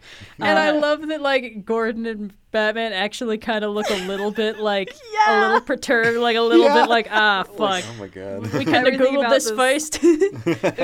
This is my favorite dialogue in the movie, and I think the actor chemistry in this scene is just through the roof. Like the energy good. And the performance from Penguin specifically, where it's like, you got something to say that? Yeah! It's the worst Spanish I've ever heard. And suddenly the tone of the scene is completely different. For a Penguin-like character or a mobster character to just go full like cartoon villainy. And I think that this is an incredibly good balance of like, yes, the accent is over the top, and yes, Penguin is a little over the top in the way that he acts and the way that he looks. But it still seems to fit perfectly with the way that everyone reacts to him in the scene as though he's a natural part of the environment, and this is just kind of the expected way he performs, that grounds him and keeps me from being like, oh, I'm watching a cartoon, and I'm like, I totally buy into the movie, and the chemistry's off the walls, so it's just fun to watch. Yeah. He also doesn't seem that's scared. Really it. It's camp. It's complete commitment, unflinching, no attempts to downplay or pretend like what's happening on screen is not happening. Mm-hmm. Well, the vibe you get is that Penguin's set of priorities are just completely askew from what we would expect. He's not afraid. He's not worried about He's pissed that they have him handcuffed and blew up his nice car. But like, he's like, I couldn't care less that I got a cop and I got the bat on me. This Spanish is terrible and you're all embarrassing. And he's just like yelling at them. Terrible. You know what a rat with wings is? It's a bat. It's a bat. Yeah. A rat with wings is a bat. And as the Penguin continues to drop the funniest lines in the entire movie, Batman cracks the case of the Riddler's poor Spanish choice, because he's like, everything's been intentional up till now. What could it mean? El rata alada. When you say it slowly, it almost sounds like you are the rat. You are L. And I was like, okay, even that one, even for me, was a little bit dumb. URL, rata alada. So they go to rataalada.com, and it's like, it's a good thing it's .com and not .edu or .org. Yes, they use the URL rataalada.com .gov.uk and use code BAT for 50% off their first month with Squarespace. And on his website, they find that it's a live chat room. They can SMS the Riddler, continuing the whole Gen Z of this Riddler. I actually really like the tone of their little online conversation. Like, I've had text conversations with people who text like Batman does. It's very direct. The Riddler's like, hello, asks if they found El Rata Alada, and the Batman asks if a penguin is a rat with wings, but that doesn't quite seem to be the right answer, as the Riddler he responds, interesting. Yes. The Riddler insists his next victim will be the biggest piece of the puzzle yet. And spoiler alert, but it is so obvious in hindsight that Riddler thinks he and Batman are on the same side. Oh, yeah. The tone of this is just incredibly... He just thinks they're two bros trying to take down the corruption in the city together, having a quick tete-a-tete to figure out what's going on. It's so obvious from the tone and the way he talks to Batman. There's no hostility. The most there is just the little bits about, unmasking, orphans, Bruce Wayne. And Batman's just like, oh, fuck. But, like, it's all in his head, kind of. Sorry, I bombed you, XOXO. Yeah. Yeah. It's I think this is a good example of, like, in the first watch through this movie, it's a surprise when you learn what the Riddler's motivations are. In the second watch through, you're like, oh, I see what they were setting up, and I see how they reached this conclusion, and that's hard to execute, but well done here. They try to get the next victim out of the Riddler, but he only provides a clue because, guys, come on, this guy's the Riddler. I don't know how you didn't see that this would be the next course of action. And he gives them a riddle. I grew up from a seed, tough as a weed, but in a mansion, in a slum, I'll never know where I came from. What's the answer? An orphan. An orphan. Upon solving that riddle, Riddler logs out, and Batman's like, oh, he means the old orphanage that was part of the Wayne estate, and they take off, having decided that I guess there's only one orphanage in all of Boston, so surely that must be, not Boston, Gotham. All of Gotham. Ooh, what a giveaway. Ooh. And they're like, okay, great. We'll go there. Leaving the Penguin with his hands tied up, cursing at them on the docks. Which is so funny. Just sorry. He's not the biggest threat, so he gets to kind of just be like around in this movie, and that's. Is it implied that he stays there for the rest of the film? No, we see him again later. Oh, we do see him again later? Okay, yeah. I forget. It was kind of overshadowed by the rest of the scene, but he's kind of important later, so. Okay. Yeah. At the orphanage. Oh, yeah, that's right. Yeah. At the orphanage, Graffiti welcomes them, and Gordon pulls out his gun. Batman tries to do like a whole insisting on no guns. That's not. But Gordon's like, dude, that's not your thing. That's your thing. Yeah. Which is a nice little nod to the Batman doesn't use guns rule, which is tough talk for the guy in armor. Following the graffiti, they hear the sounds of Ave Maria and enter a room where a recording is playing labeled Where It All Began. And on the recording is Thomas Wayne announcing that he's running for mayor and creating the Gotham Renewal Fund. Graffiti announces that renewal is a lie and sins of the father, and we're sort of starting to understand who the next victim of this Riddler might be. In case you hadn't put it together, though, Gordon does connect it for the audience. The next victim must be Bruce Wayne. And Bruce, as Bats, takes off. This is the one moment where they do the camera pan away, camera pan back, Batman's gone. And it makes sense because he wouldn't have said, oh, I gotta go. And he's not trying to, like, look impressive for Gordon. He's just like, shit, and books it. What would have been really funny is if they included the clomp of his incredibly loud boots. He's just like... Gordon's like looking away as you just hear, shit! He's like, what do you think? Oh, I wonder where he went. Anyway. Yep. And we very quickly realize that Bruce is not afraid for himself, but for Alfred, who is in his mansion, because Bruce knows he's fine. He's in the Batsuit. There's no way he could find him. Scene. And he tries to call the mansion to call Alfred, who we see opening the mail, including a package labeled for Bruce Wayne's eyes only, inside containing a fireproof letter to the Batman. And Alfred has a moment of recognition before an explosion fires off. He gets a good toss in there. He realizes it, and he's able to actually get it pretty far away, which is the reason he survived. He yeets it away, dives behind the desk, so he's, like, alive. Also, what I love about this scene is that Bruce calling from the car, this is the most genuine emotion we've heard in his voice all movie. And it's a really good vocal performance because Robert Pattinson's a good actor, damn it. Robert Pattinson's a good actor.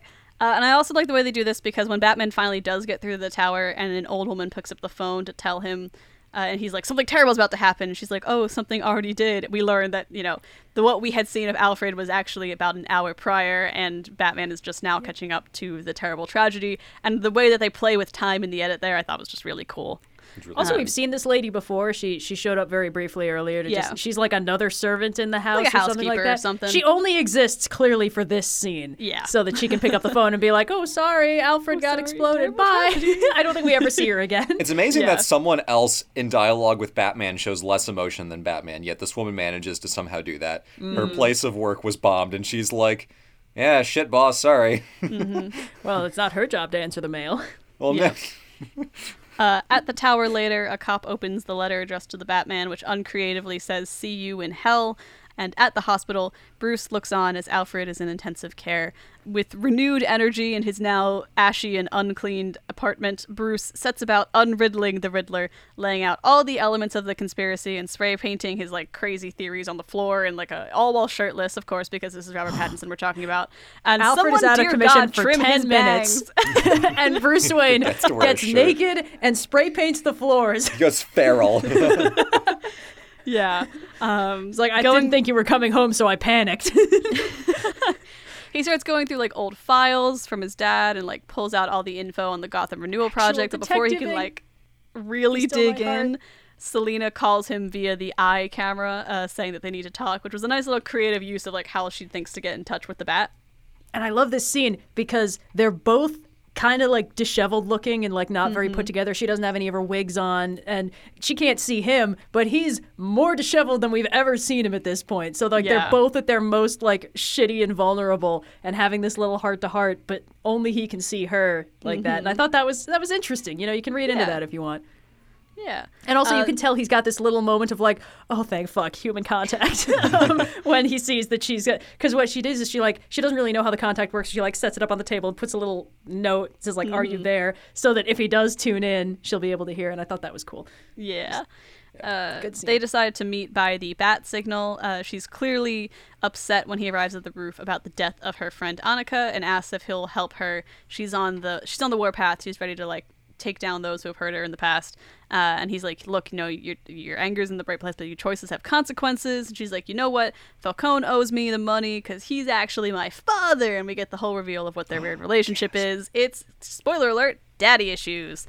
It's a huge relief to Bruce, too, you can tell, because he's down bad, and he's been trying to play it off like he's just oh, I'm investigating a crime, but internally every time it looks like maybe Selina has a relationship with anybody, he's like, oh, fuck, boo! But now he's like, oh, thank God.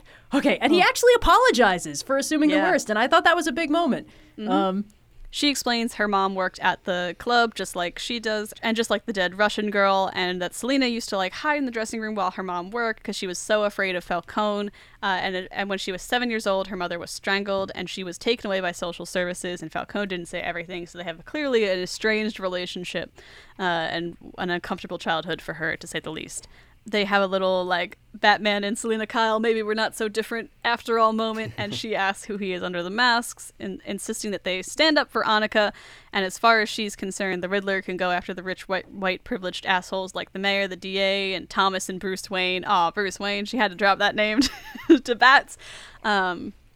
The last one catches him off guard, obviously, and Bats asks what she means, and she kind of explains further, like, it's the Riddler's latest. While you were conspiracy boarding, the Riddler was subtweeting or whatever. And she asks kind of like one last time for, come on, Vengeance's help. And he's like, look, everyone in this movie calls him everyone Vengeance. calls him Vengeance. Mostly just As Selena. his name. Mostly Selena, but not a lot of other people refer to him by name anyway, so statistically. And Gordon too. She agrees to help him out, or he agrees to help her out, but by saying, like, he's like, I'll help you, don't make any moves without me. Sensing this is sort of a, yeah, sure response, she gives him a little kiss, and she's like, yeah, I could take care of myself, and then promptly dips. As Bruce begins to watch Riddler's latest, another social media post back in the Batcave, and it reads like Making a Murderer, because all of the editing is exactly the same as every true crime show that has ever played for 30 minutes on a weird Sunday night spot.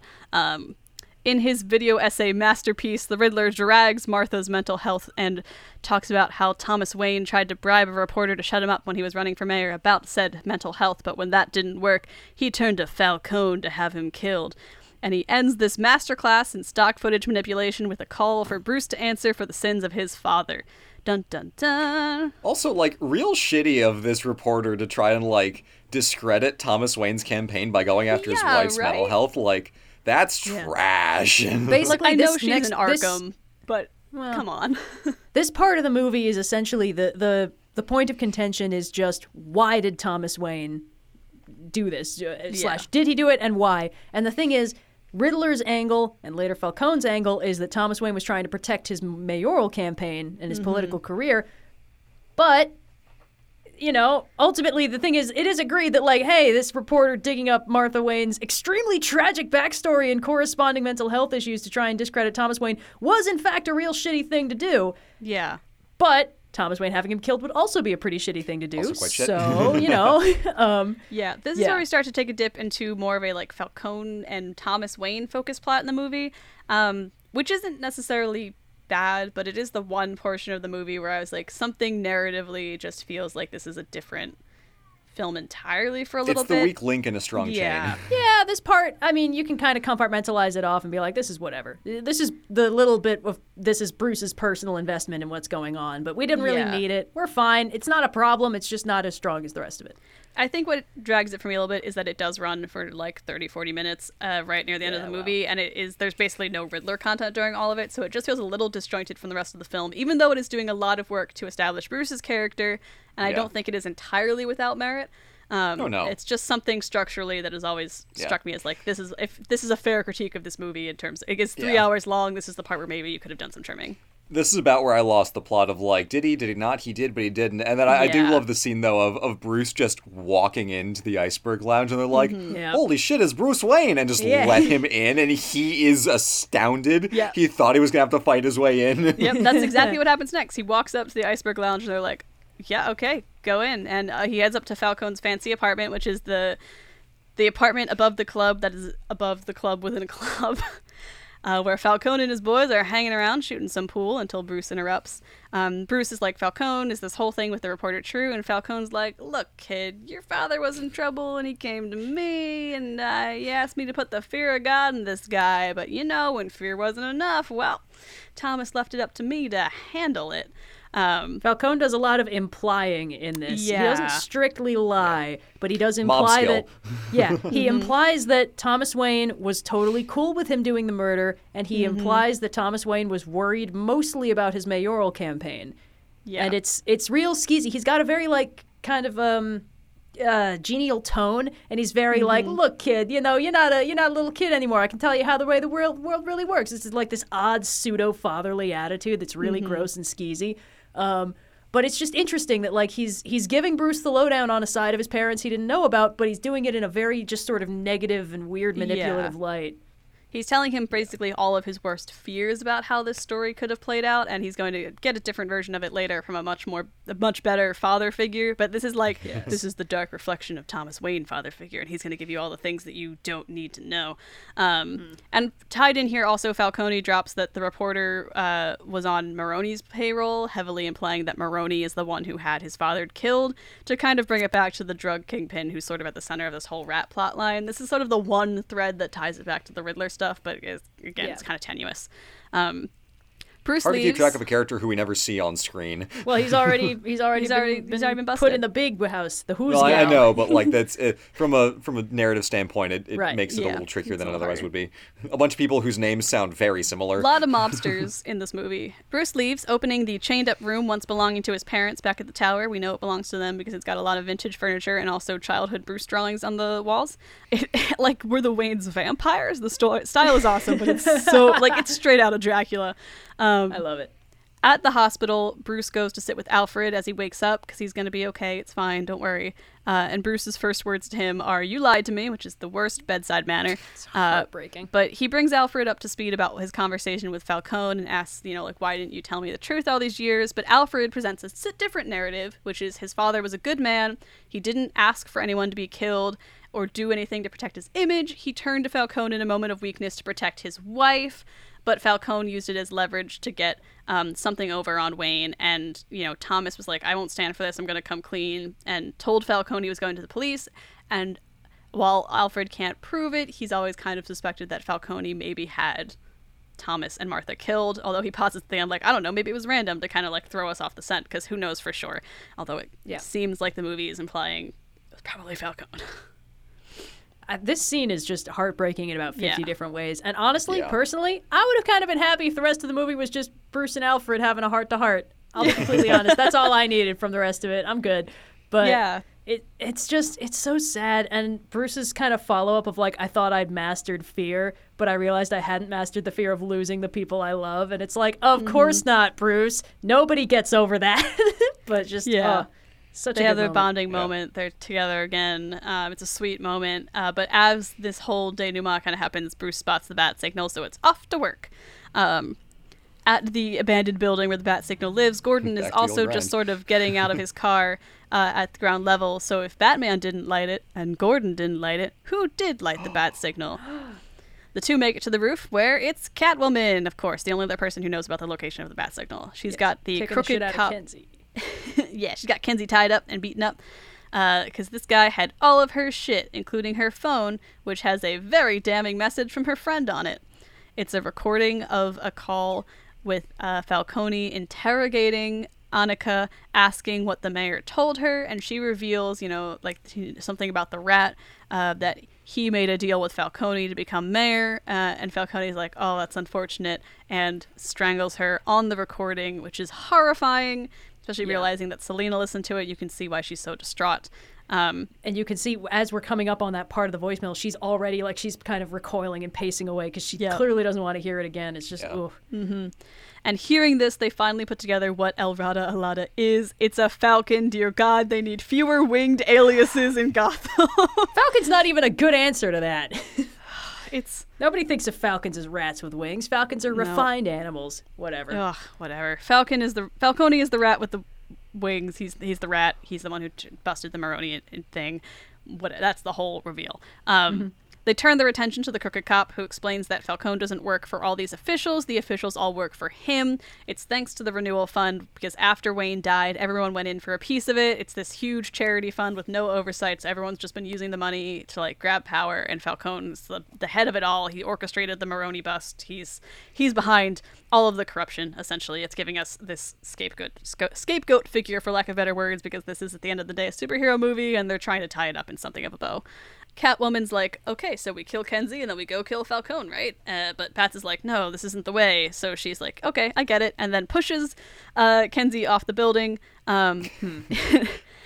And she says, like, don't throw your life away. yourself. And she says, don't worry, honey, I got 9 of them, and then kicks him off. And it's like, yes, that's straight out of classic Tim Burton Catwoman. Yep. Beautiful. We get to see her coming into her own as the Catwoman character. Bats catches Kenzie, but it slows him and Gordon down, and Catwoman takes off. Bats, making a rapid pursuit, takes off after her, and we return to the scene of all crime in Gotham. That's right, the Iceberg Lounge. Woo! Once again, we're back. Yep. Selena dresses up in her best pink wig and talks her way to Falcone's room, asking to speak with him alone. Meanwhile, Bats, who is not in full costume, sneaks/fights his way into the club. As he's sort of enacting his scheme, Selena pretends to be a worried friend of Annika, talking to Falcone about how she doesn't know what happened to her friend. She hasn't heard from her, and she's playing up the sad, distressed woman card as she kind of is like, oh, I've got a tissue in my bag to wipe away the tears, and goes to pull out a gun. Before she can, Falcone is called away to the TV where the news is playing the recording of her phone call with Annika. Gordon sent it, and they trusted him because they already know Gordon can send them legitimate stuff illegally. Exactly. Selena, who is a master of the slinky, like, I will swing my hips from side to side walk. It's it's crazy. She looks like an anime character when she walks. It's insane. The pink hair doesn't hurt. No, not even a little bit. She walks up behind Falcone with it, and with a "Hey, Dad," starts interrogating him about her mother, with holding him at gunpoint before shooting. And as she shoots, Bruce in the basement cuts the power. It's the big emotional climax of it all. Selena and Falcone fight as Bruce sneaks his way up to the penthouse, now in his Batman costume, implying that he took the time to put the cowl on and get fully dressed, in the basement, in the dark. Putting on his mascara. We get a very cool hallway fight that I love the way that this is lit, because again, playing with those areas of pure black and light. Action is only illuminated by that gunfire. We only get to see things in flashes, in moments, and it's terrifying and gorgeous. And this is very great use of what we can't see to convey combat in this case. Mm-hmm. In the penthouse, Falcone gets the drop on Selena and goes to strangle her like he did Annika and her mother, but Bat shows up and smacks him upside the head, pulling Selena away, and she finally chills out, and Falcone has been stopped. I love this one exchange, because when he pulls her away, she's still trying to get at Falcone, and she yells he has to pay, and Bruce says, you don't have to pay with him. You paid enough. And that is the most heartfelt reimagining of any variant of no guns, no killing. If you kill him, you'll be just like him. None of that. It's like, no, listen, you've already suffered enough. And that's incredible. That's the most compassionate reframing of this I've ever seen. There's no hint of judgment in it. It's just, if you do that, you're gonna your life's gonna get worse, and I don't want that to happen. And it's just like, oh God, this Batman is really getting close to my top echelon of he needs to be compassionate, and I love it. Anyway, go on. Batman goes to escort Falcone out of the club while Falcone swears to take whatever he's done to the grave. Classic, I'm a criminal, I'm never going to give in. They meet Gordon at the door, and as Falcone tells him that the boys in blue work for him, he gets dragged outside to see that the cops who don't work for him, which apparently is quite a few of them, are all waiting in the street to arrest Falcone.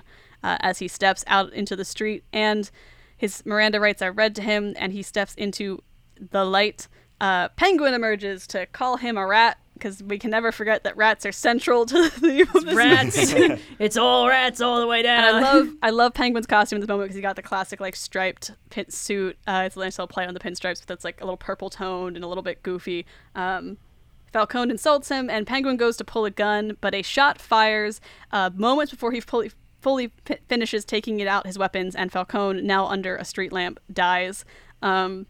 Remember that whole riddle that Batman is ostensibly solving? This is where the Riddler is going to re-enter the plot. Batman follows the previous riddle given to him, the street lamp being a light, and he's brought the rat into said light, and looking nearby, there is a window where the Riddler, the shooter, sits in silhouette. Batman rushes up to said window and finds no Riddler, just one crazy serial killer-looking apartment, absolutely decked to the walls, to the nines, in all manner of newspaper clippings and cryptics and stuff. But the Riddler has escaped once more. The police come charging up and begin crime scene investigating the apartment, as crime scene investigators are wont to do. They realize the Riddler has been watching them from across the street the whole time. He lives right near the club. That's why he has all these photos and all this information and all the comings and goings at the Iceberg Lounge. As they sort of put this together, the cops get a call. A witness saw the guy who fled head into a nearby diner and that he's still sitting there now. They've got him.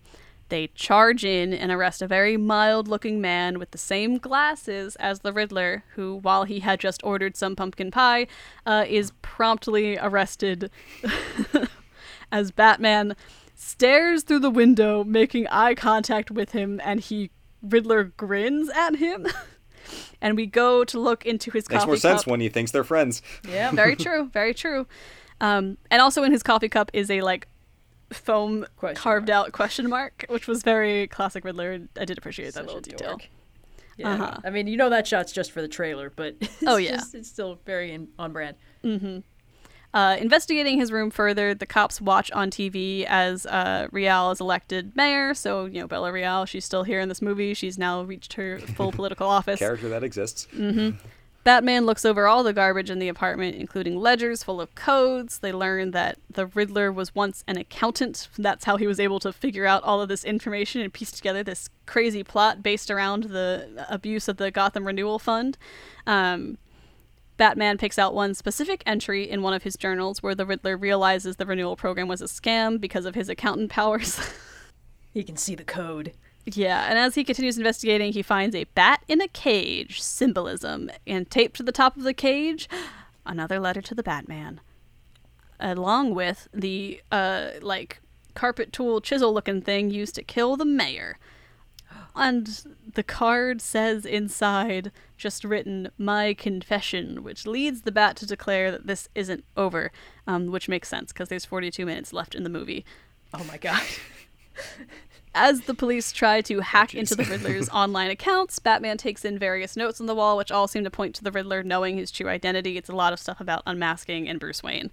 Batman thinks maybe he's the Riddler's last target. Maybe the Batman is finally coming to an end. But before he can muse on that for too long, Gordon gets a call that the Riddler wants to meet with the Bat at Arkham.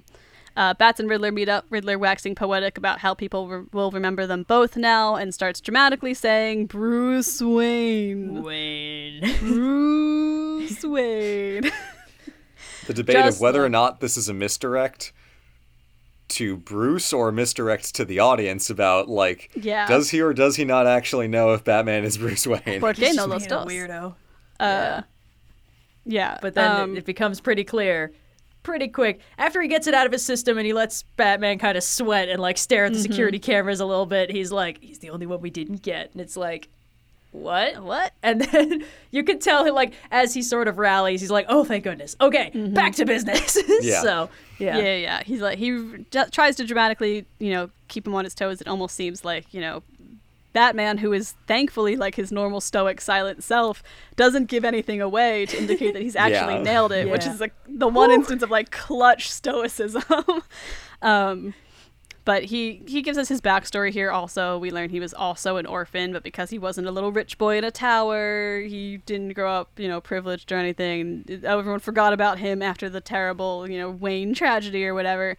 And his orphanage was horribly mismanaged. Yeah, that's really the bigger terrible issue. Yeah, I'm if there were regularly children dying from the cold in your orphanage, you had larger problems than the fact that you were in an orphanage at all. Yeah. Which you could argue that because it was an orphanage owned by the Arkham family and Wayne family, maybe it's Bruce's fault, but Bruce was also a child, so it's whoever was in charge of the foundation. I feel like that's not his fault at that point. I agree, but I can see how, if you're projecting everything onto the other rich orphan, you might make that association. Because clearly his hang up with Bruce Wayne is less about Bruce's father's sins and more about the fact that this was another orphaned kid who had it better than he did in his mind. Yeah, so he's having this conversation with the Riddler about, his overarching plan, and the Riddler quickly, turns to reveal that he doesn't know Batman's identity. He's just got, a weird complex about Bruce Wayne. So that's kind of where we're at. And when Bruce realizes this, he's like, oh, you've been captured. You are nothing to me now. We're going to move on from this whole thing. But before he can, get the gist of the Riddler's plan out of him, Riddler starts to get clearly very worked up because he simultaneously realizes and is explicitly told by Batman that they weren't working together. And that kind of puts a fracture into his worldview, into his understanding of how this whole thing was playing out, his masterminded scheme, if you will. This is almost as dramatic as when they did this plot line in the Lego Batman movie with Batman and Joker. I like to fight around. You know what? I think that might actually hit on what I think bothered me about this Riddler performance. It's dangerously close to just being the Joker with different flavor text. Like, it's unfortunately, not the same, making the Riddler a murderer, it kind of, the gimmicks start overlapping. And that's why I was a little unsure about just the premise of the movie when it first got announced. Like, we've got the Riddler, and he kills people now. And I remembered there's this issue from the comics. I feel like Alan Moore probably wrote it. It has his fingerprints on it. Where it's like Riddler has a TV interview, and he's like, obviously he's in a warehouse full of decommissioned like movie props, and he's just, he's firing off riddles at the crew. But he mentions like, they all changed the rules when I wasn't looking. They're killing people now, for crying out loud. What's up with that? And I'm like, yeah, this is what I like. Riddler always felt like he kind of got left behind by the villain escalation. He's just a funny little man in a stupid hat who really likes doing Sudokus. There's nothing wrong with that. It's fine. But turning the Riddler into a serial killer Zodiac type, it gets a little close to certain versions of the Joker. There's overlap on the Venn diagram now, and some of his more unhinged performance, like especially later when he actually shares a little maniacal laugh sesh with the Joker in Arkham, it's like, all right, it's a little too close, getting some resonance.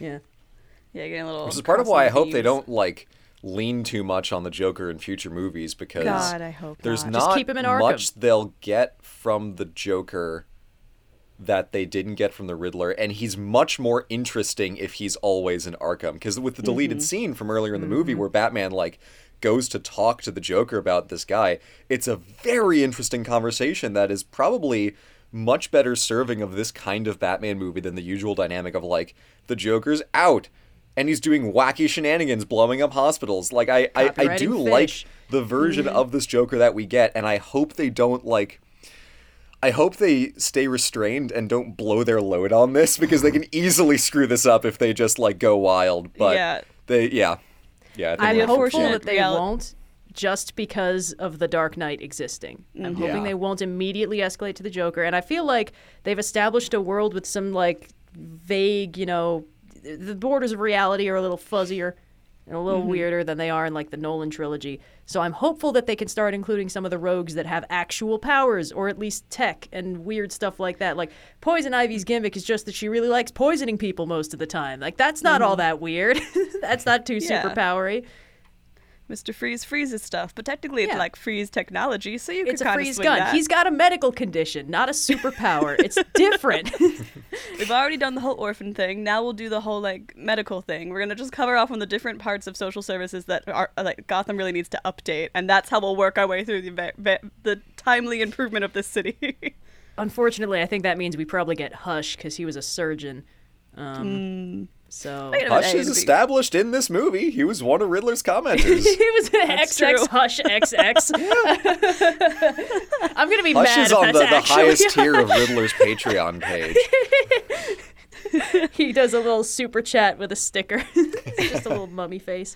Yeah, the social mediaification of this Riddler, while it is kind of goofy, I do kind of enjoy. I'm like, well, if you're gonna modernize it, I guess that's pretty funny.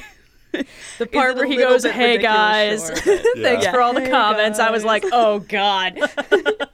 I mean, that is pretty funny, but it is genuinely interesting to see, like, in the context of the Riddler that we got, other possible versions of the Riddler notwithstanding, the fact that he is clearly having a moment of like, I don't necessarily want to say humanity, but of like being like more personable now that he actually sees people liking him.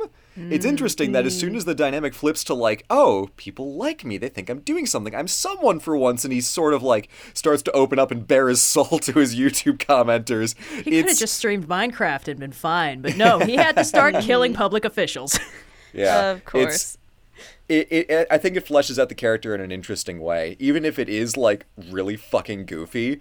It's almost a good kind of jarring to see this absolutely, deranged murderer just like hey guys, like, your comments are really nice, they make me feel like I'm doing good things for the city. Also, by the way, I'm gonna blow you all up and make you drown. Thanks for tips on bullets. It's like, okay, yes. Speaking of blowing up and making drown, as he's sort of devolved into screaming about how his master plans have fallen apart and it's all wrong, he kind of drops that this isn't over, which Batman immediately hones in on, and the Riddler, stopping his tirade, is like, oh, you're not as smart as I gave you credit for, and drops one last riddle.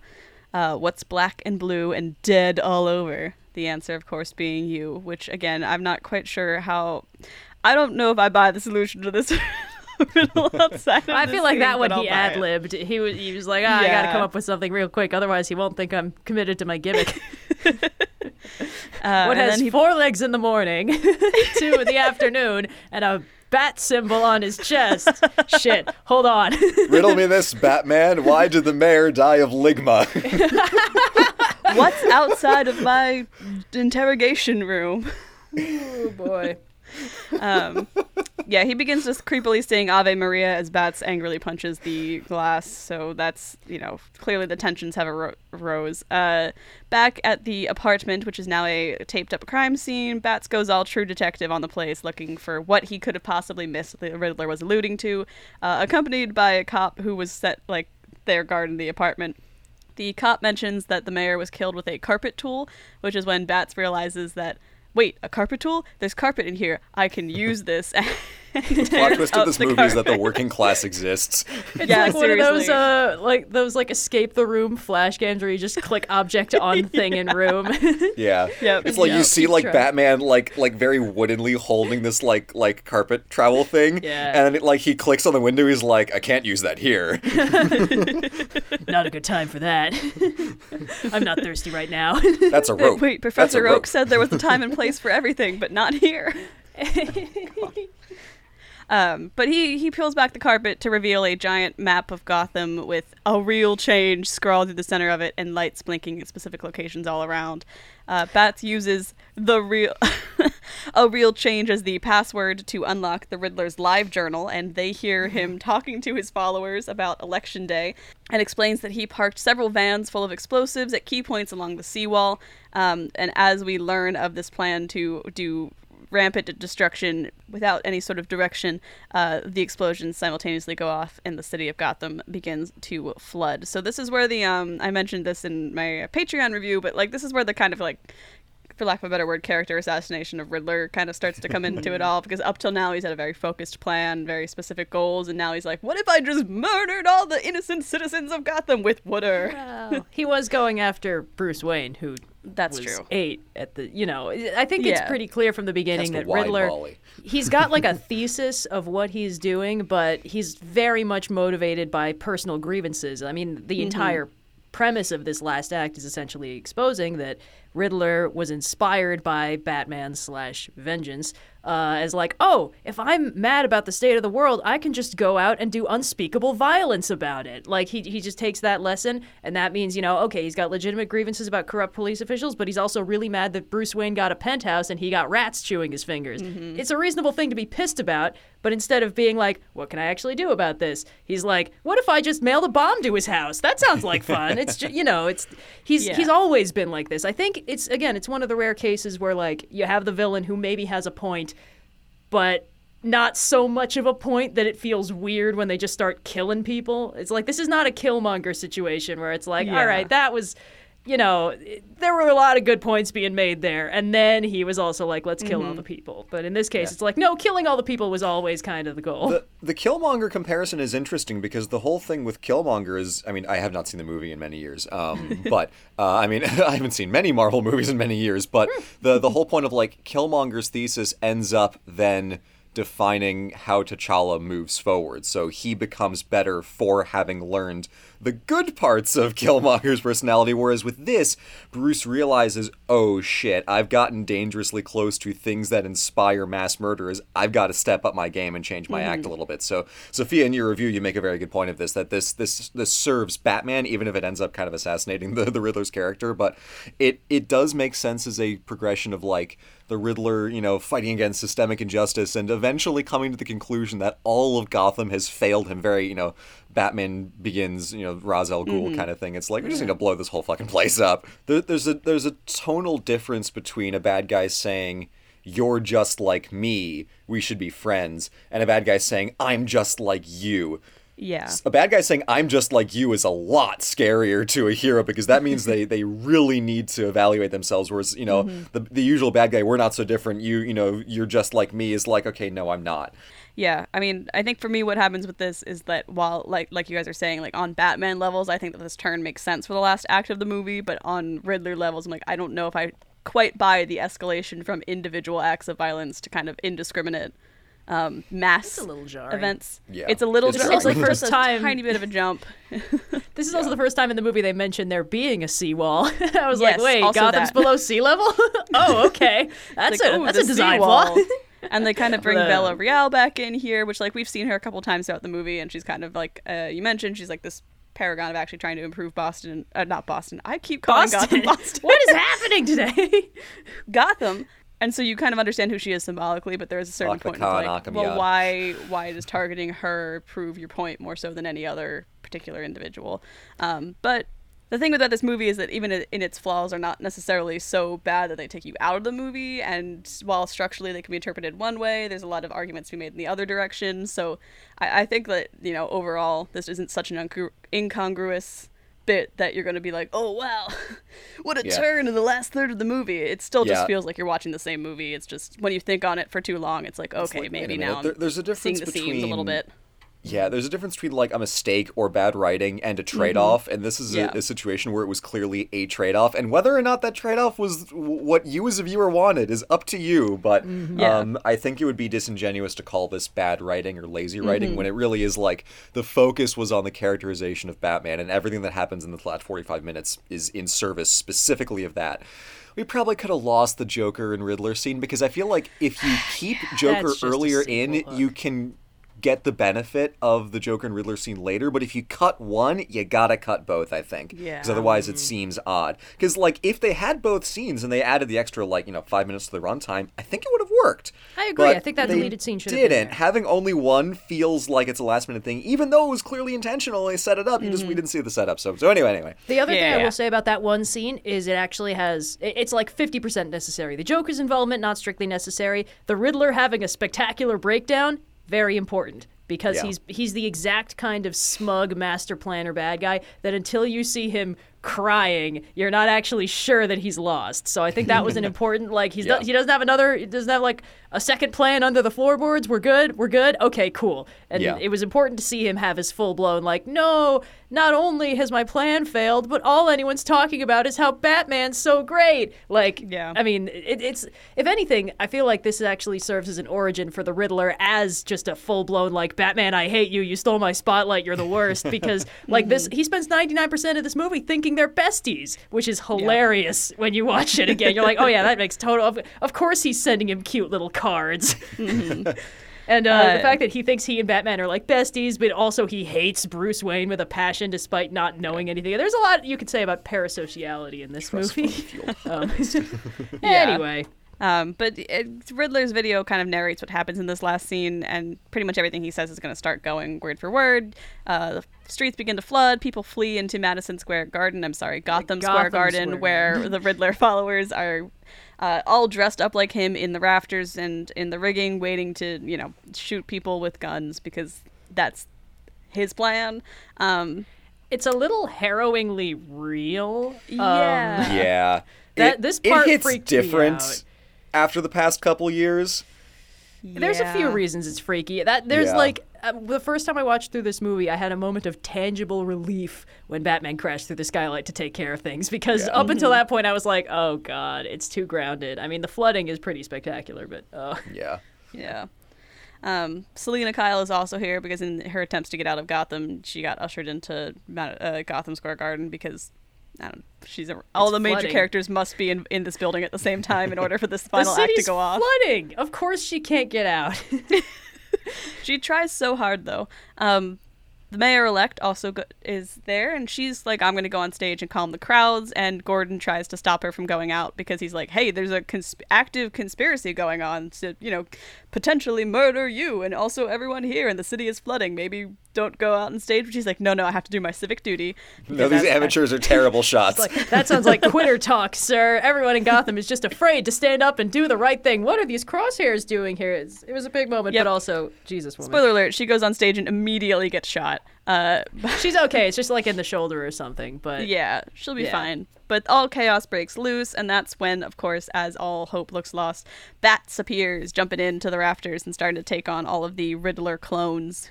He ends up, doing. It's a very long fight scene. It's a very cool fight scene. Does lots of like hanging over the crowd, dangling heights stuff, which is someone who's afraid of heights. I'm like, this is my nightmare. It's a very acrobatic Batman fight, kind of in line with the Predator mode of the Arkham games. I almost get the sense of. Mm-hmm. You can also tell that he's really pissed because like he takes a few more shots to the chest than he normally does, and like lets them empty the gun before he like growls and charges them. I watched it subtitled. It specifies that he growls twice. So clutch. Gordon and Selina also start running up to the rafters in their own rights to go assist the Bats as he's dangling over the crowds and what have you. He's made friends. That's the big.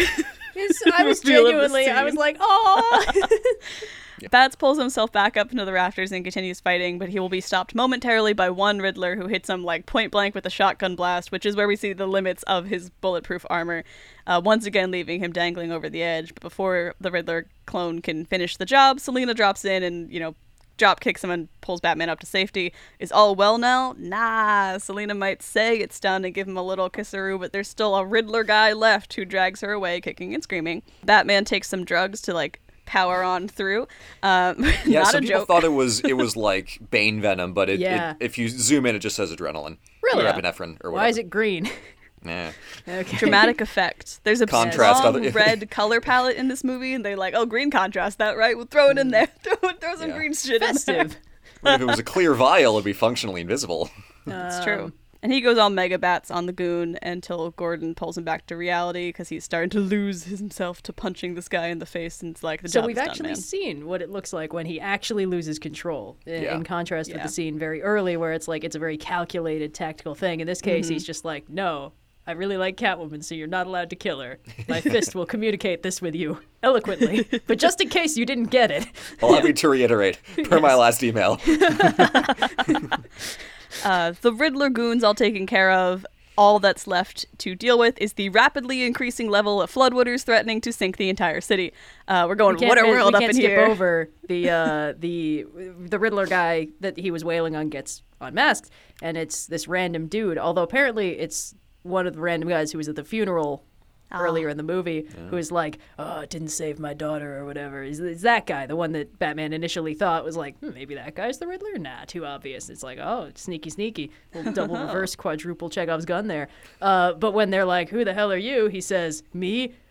I'm Vengeance. And Batman's like, fuck. So... As they're sort of pondering the reveal of Vengeance and dealing with his own, issues, Woodard continues to burst into Gotham Square Garden, knocking over the stage all in one fell swoop and unleashing an active electrical wire over the flooded floor, which is, if you know how electricity and water works, that's never good. Batman's like, I know what to do, and swings over to the wire using his batarang! Yeah! Finally get to see him unclip it, which is a really cool way to do it, because usually, like, the little bat insignia, even in, like, armored Batman, it's just design, but it makes sense that it'd be like, yes. Quick draw, easy batarang.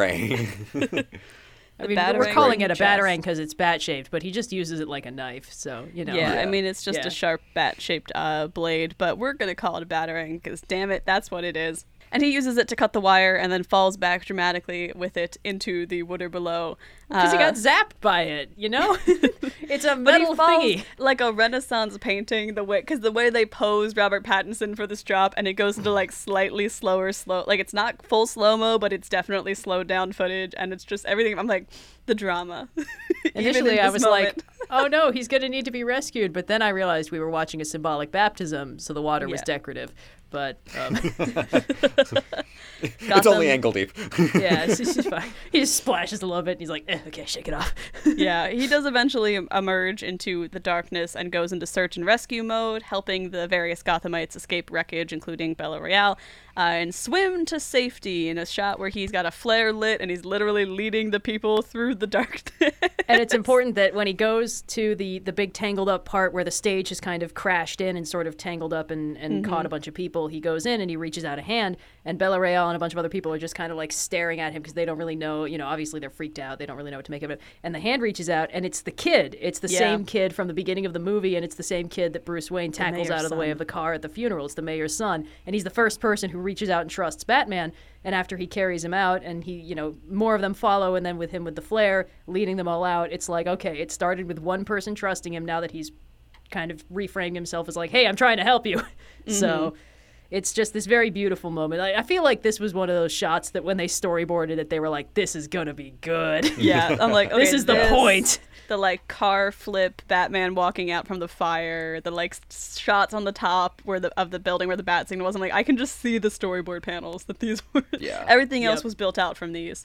But as we, cut through the darkness, Batman's narration kicks in once again. It's November 6th now, and the city is underwater. Martial law is in effect, but the criminal element is still active, as they are wont to do. And while Bella Royale is ready to rebuild, he is continuing to help folks make for the roof and help escape the flood, and even goes so far as to load a young woman onto a helicopter, comforting her as she's clearly scared of getting medevaced out. This is a Bat who can, not just punch crime, but also comfort the citizens of Gotham. He's come full circle. He's embraced his Bruce Wayne-ness and his Batman-ness. We finally have a movie Batman that's reached the level of Batman the Animated Series. Yes. And I, for one, cannot be I don't happier. know what video it was, which trope talk, where it's like, if your Batman can't comfort a tiny child, it's not Batman. Yeah. I can't remember which one it was either, but yes, I was very right when I said that. It was Realism. It was episode 2. But anyway. Oh, God, maybe. Yeah. It's a hot take I've had in the back burner for a long time. Yeah. But no, I think this is really cool to actually, see that. And the fact that a lot of people in the internet discourse called this part incongruous shows how warped and broken people's perceptions of Batman are. These are the people who are like, I liked it better when he was just inspiring serial killers. Guys, that's the point of the movie. He's also, he's seen he's had an effect, but not the one he intended on the city. He's not vengeance. He's more than vengeance, because people need hope. So, I guess the implication of that sentence is that he's hope now, which is great. Good for Batman. This is when we get the Arkham Riddler and Joker scene, which personally, I kind of just wish they cut it entirely from the movie. I think keeping the Riddler's breakdown in there would be good, but the Joker's presence in the scene feels wholly unnecessary and kind of just distracting from, the emotional end point that we've reached here in the movie, because because the Joker is such an iconic character and also so deeply associated with the type of Batman on screen that is not this Batman. So this scene is the one that I'm like, you know what, just cut this scene. It's the one thing I'm like, wholeheartedly just take it out. And I think if they did have the earlier scene where Bats talk to the Joker, maybe it would have felt less out of place. But I think personally I'm team just no Joker in this movie. We don't need him. He's just distracting from the end point. I think Red's definitely correct that you need this scene for the Riddler, but you could have had anyone else in the other cell block. It is very funny to me that the news story playing in the background doesn't even mention the Riddler. It's just like a night of terror, but a mysterious vigilante emerged to save the day, and it's just, God, that's so funny. You could have just had a guard in a prison booth watching the news tell the Riddler to shut up, and you would have gotten kind of the same breakdown go on without having to include the Joker in this scene. So I think this is probably the one genuine miss in the movie for me. I think our take is that they just should have included the deleted scene, because then you get another important piece of planting, the Joker's analysis that this is a nobody who wishes he were somebody, and then you bring that full circle with this specific scene where his entire plan to construct this Riddler persona, terrorize the city, make sure they always remember him, is just undercut by the fact that Batman has a single moment of clarity and starts changing the way he operates a little bit, and that's all anyone talks about. I don't want to put words in Sophia's mouth, but I agree with that interpretation, that with adding the extra deleted scene, it would make it work. But I think, Sophia, as far as the movie as is, cut the Joker. Yeah. I think for me, what gets me is just the Joker serves a purpose that pretty much any other character could. Any other character could talk about Riddler's motivations and explain, like, this is, like, a grand plan's gonna unravel or whatever. Any other character could be the one that the Riddler plays off of when he's finally having his breakdown. Why does it need to be Joker is what gets me, only because the Joker is such a well-established character, especially in Batman on screen, and there's a lot of audience members who are going to see the Joker and immediately make assumptions that the movie might not try to support, might not be like, this is the version of the character we want to put forward, because they haven't done any legwork to establish what kind of character it is. And I think it's just like clogging up. It's just one thing that clogs it up too much. But I do agree, like, had that deleted scene been in the movie, it would have been less jarring. But I still think overall, my opinion is, like, just cut the Joker and use a different add a nonsense stand-in character there to get the same effect. But which other rogue would have been great in the other cell? What would have been funniest? Calendar Man. I love the idea because the Batman's been doing this for 2 years, so he's got to have taken down some of his, like, C-tier rogues at this point. So you could just throw, like, a fun cameo in there for someone who has less, like, weight to the character, like do like a Firefly kind of thing, just like a straight arsonist. Sid the Squid, the man who killed the Batman from that one episode of Batman the Animated Series, the man who killed Batman. I'm just saying, lots of fun possibilities. Lots of fun possibilities, I think, of ways to redo it. I think the Joker is the weak point of the scene more so than what the scene is doing. I do like the implication that Batman has already dealt with the Joker. I actually really like that. I like that it's like, yeah, we got him out of the way. What, you want to see it again for like a fourth time? Get out of here. But before the movie ends, Batman's got to catch Selina so they can have their, emotional resolution. She's at a cemetery. She's like, they catch up together and she's like, I don't know where I'm gonna go next, but maybe you could come with me, we can, like, cause some problems, vengeance.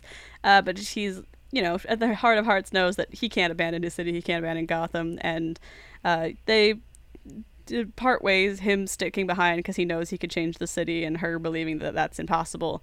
They have a dramatic motorbike scene where they both ride together before. I love that scene. Yeah, it's so it's sweet. Very well done. It's very pretty. There is one shot that I love, which is where Selina takes one cat and puts it in the little, like, motorcycle backpack, and there's just this one moment where she's holding the cat underneath the arms and its little arms and legs are just kind of, like, sticking out. Selina, this is important, we need to talk about this, has 2 cat carriers in the back of her motorcycle, implying that she has at least 2 cats with her at any given time. At any given time.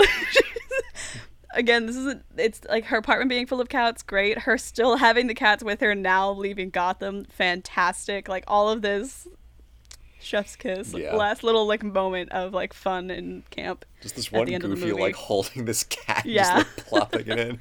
Its arms are so stuck out, it looks so silly.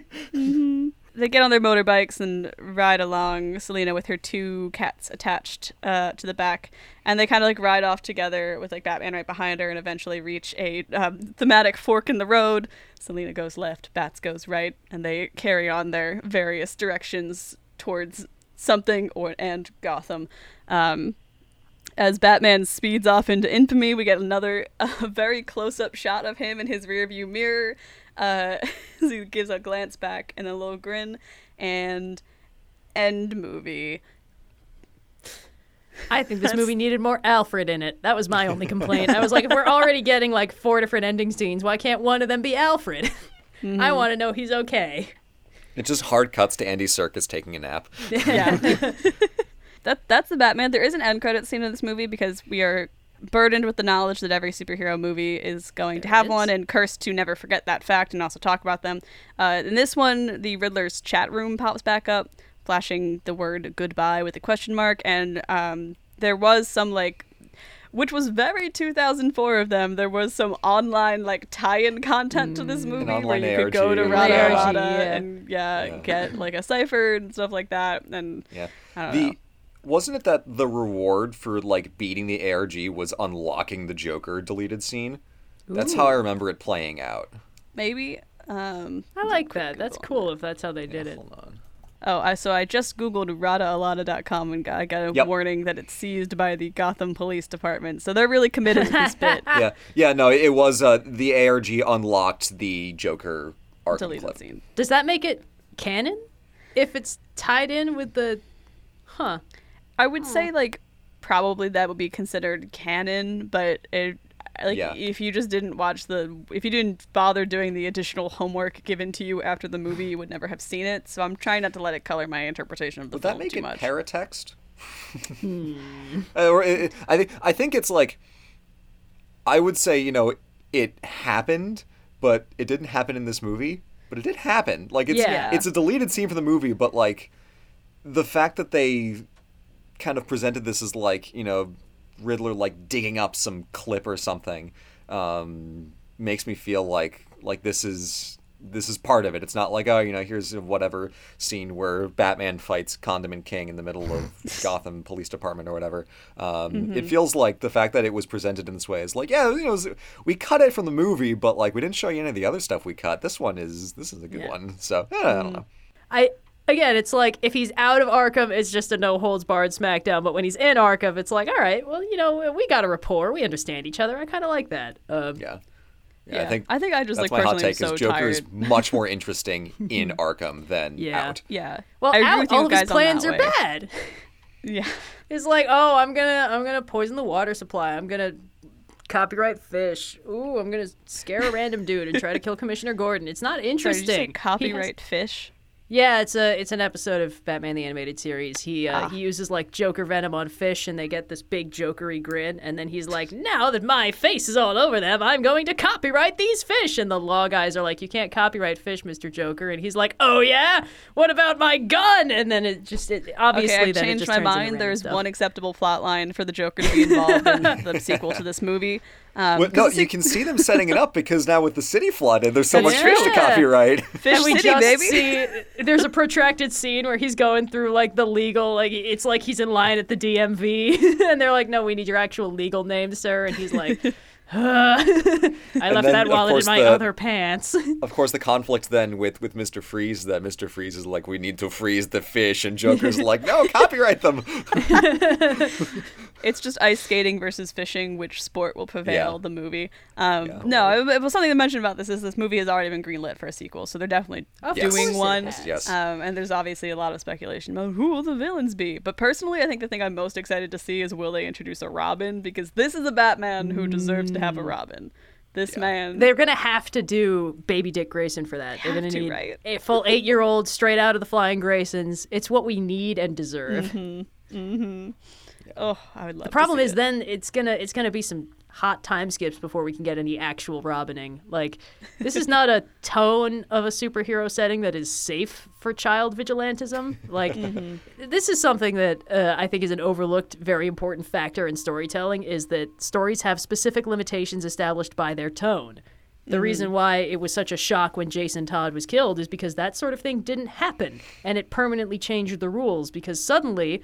when you had like, oh, we got a fun little child sidekick that's running around having adventures and being the self-insert for all the, the 5 to 10-year-olds reading these comics or whatever.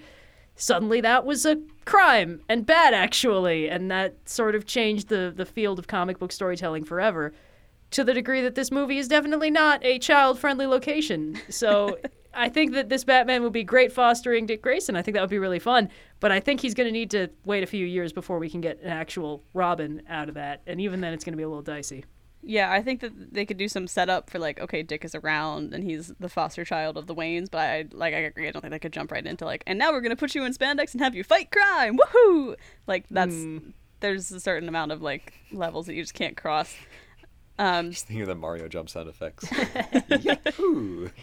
This is all speculation for a movie that has not come out. Let's get our final thoughts in on the movie that we did just watch, The Batman, which is very long. Thank you all for bearing with us. What is a situation you might recommend our viewers watch this in? I get the feeling that we all quite enjoyed this movie, so what are some of your final thoughts here? A+. It's a good movie. Personally, I recommend doing similar to what I did, which is, back-to-back it with some other different Batman movies to really get that sort of contrast. See, I always think it's interesting to see how different people tell the same story or use the same character. And I think contrasting it with the Nolan trilogy, the Tim Burton movies, the Joel Schumacher one, if you're feeling real exciting, oh, God, and also the newer ones, the Snyderverse, Justice League stuff, the stuff I keep forgetting exists because it left no mark on my mind or pop culture in general, it would seem. I just think it's a very interesting point of contrast because I think it's not a hot take these days to say we're maybe getting a little bit oversaturated with certain kinds of superhero movies and how it's like the minute it looks like it's flagging a little bit, oh shit, quick, immediately reboot it or put out another movie in parallel. Who cares? But I think they have a winner with this one, and I'm excited for them to stick with it because Robert Pattinson's a really good Batman, and the directors and writers handled this really well. And I think it's interesting to go back and sort of look at what other Batman movies did well or poorly and how we got to where we are. Because before this movie came out, I think the last Batman movie that had a compelling romantic subplot in it was Batman Returns. And that's not a good movie, for the record. Part of the reason that I like this movie so much is because, and even, like the original trailer was just oozing with like style and tone, is that this is one of the rare superhero movies that actually pays a lot of attention to craft. Like when we were talking about the way that contrast works, and there's actually like light and shadow and a range of colors that you can see on screen sometimes. The physical frame of the camera is dirtied, which gives texture to what you're seeing and makes you feel like you're in the world and you're getting rained on too. There's so much well done, like physically from a like film craft angle to appreciate, independent of this being a Batman movie. There's like all the cinematography and the art direction is just so well done. The score, of course, those boots. But it is on top of that also such a great encapsulation of all the reasons that people would love Batman. He's a great fighter. He's the world's greatest detective. He's a master inventor. And he is a tortured, sad, sparkly, jaw-lined boy. He's a very, very pretty, very sad man. It's a great combination. It's all there together. So I feel like this is my favorite Batman movie because it just does all of these things so well, and there's almost a little bit of like any of the reasons that you could like Batman. There's something that this movie does that'll be here for you. Yeah, this movie really understands not only the character that they are trying to make a new installment in a long-running sequence of appearances for, but also like the medium they're working in.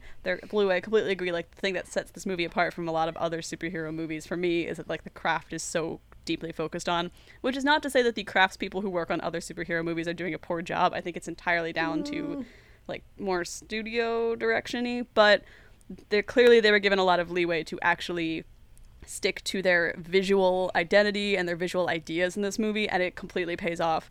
And on top of that, it's well written and well acted. So this movie's a win for me. It's probably my new favorite Batman installment. It's not even. It's not even a competition at this point. It's like you look at this and you're like, that's what every other movie was trying to figure out how to do, and that's just a really high bar. But also, I feel like I'm going to need to watch this movie again one more time just with an eye for how they do the fight scenes, because in hindsight, this movie is so dark and the main character is wearing all black and he regularly fights guys wearing all dark colors. It's hard to make fight scenes like that visually coherent. It's really hard, even on under ideal conditions. And they pull it off, and I'm not sure how they did that. I think a lot of it is backlighting, a lot of it is good contrast, because, like the fight in the club where it's like everything around them is kind of foggy and brightly lit, but that means the figures work as silhouettes, and Batman has such a distinctive silhouette compared to everybody else that even if it's just from the ears, you can tell who's who at any given time. But I think they also hold the shots for longer. And like I was recently editing a trope talk that for various reasons involved an awful lot of fight scenes. And boy, there's a wide range of quality. For contrast, I edited some footage from Defenders recently, which had 9 quick cuts in the course of a 3-second shot. Yeah, I don't want to dwell on it nonsense too long, because I feel like we covered this a little bit in the beginning when we talked about the fight style. But something that this movie did really well is in the edit, they let the fights happen. There is certainly a certain amount of cutting to compensate for, like, look, Jackie Chan is not in this movie, so the combat inherently cannot be one long shot. Could we get him? Who would he play? Jackie Chan is Ra's al Ghul. No, we can't do this. The thing I was going to say is that what I like about these fight scenes is that there are actually fairly few of them, and each of them operates in an entirely different way and serves a very different purpose. So it is so sparing with how it handles combat that when it happens, it is a real treat, and they really get to just indulge. So there's one car chase sequence in this entire movie, but they use that time to the max that they possibly could. And because they know they're trying to do so many things to have all these different aspects of Batman-ness in one film, they really make sure that every single thing they do is like spot on, perfect, as good as it could possibly be. So we get some of those, like close, group fight scenes. We get some of the wider, like Batman just tearing down through a hallway of people. We get a lot of different kinds of fight sequence. So there's, it's a little something for everyone, IGN, every year for every game. But it's done so well because it is all in character. It's good choreography. The way that they had the Batman suit, he can actually move in it. Watch the Nolan movies. He cannot move in that thing. He can't move in any of the other bat suits. They all have the neck problem. It's ridiculous. The only one that doesn't is Batfleck, because it's all cloth. And that's a good fight scene, but it's one good fight scene, and it's like way too brutal, and it doesn't really give you a lot of character. These he doesn't fights, move. Every fight gives you some aspect of his character. So there's a lot to enjoy about that. I think the point we're dancing around here is like all the elements of this movie work together really well to create a really cohesive, fun to watch, and very emblematic of the interpretation of the character we're all fond of movie. That'll put our little bow on it for this very long episode. Red and Blue. Is this the third episode that I've been part of where the movie was shorter than the episode where we talked about and this was a 3-hour movie, so... Yes! But thank you guys so much for coming on. I had a blast talking about this, and clearly we had a lot of thoughts fantastic. on it. I still have thoughts on it. If people want more of those thoughts, because I know you've talked about it on the channel, where can they find those opinions and diatribes and what have you? Yes, well, as mentioned, we do have the channel, the Overly Sarcastic Productions. Find it on YouTube.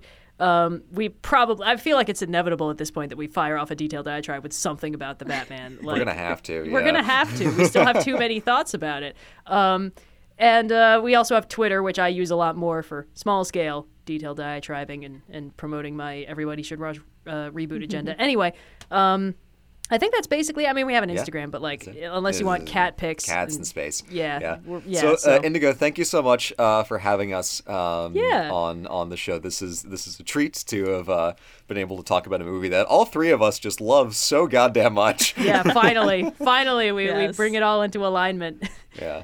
Wonderful. Well, with that, I think we will leave to deal with the imminent flooding of Gotham City. But until next time, thanks for listening, and we'll catch you next movie.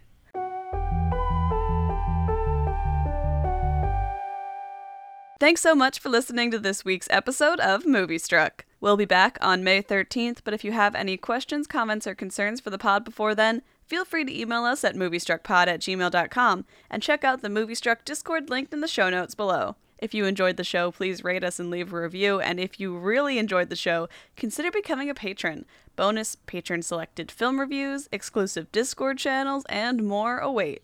For more from our guests Red and Blue, check out Overly Sarcastic Productions on YouTube and the links in the show notes below. A special thank you to all the patrons who joined our community in May. It's thanks to these folks that this month of podcasting was made possible. So, without further ado, special thank you to AJ, Silver Arrow, Stephen Bosch, V, Andrew Riopel, Insomnite, Perpetual Pizza Purloiner, Matthew, Rapture77, Link Brenton, Nathan Dunlap, Brian, Ronan Drake, Daddy Swan, JWX, Sam Vickland, Sphere E, Rhiannon, Peep the Toad, Aldebrand Wrights, Anthony, Dylan McCormick, Stevanger Chronux, and J Shays 512. Thanks again.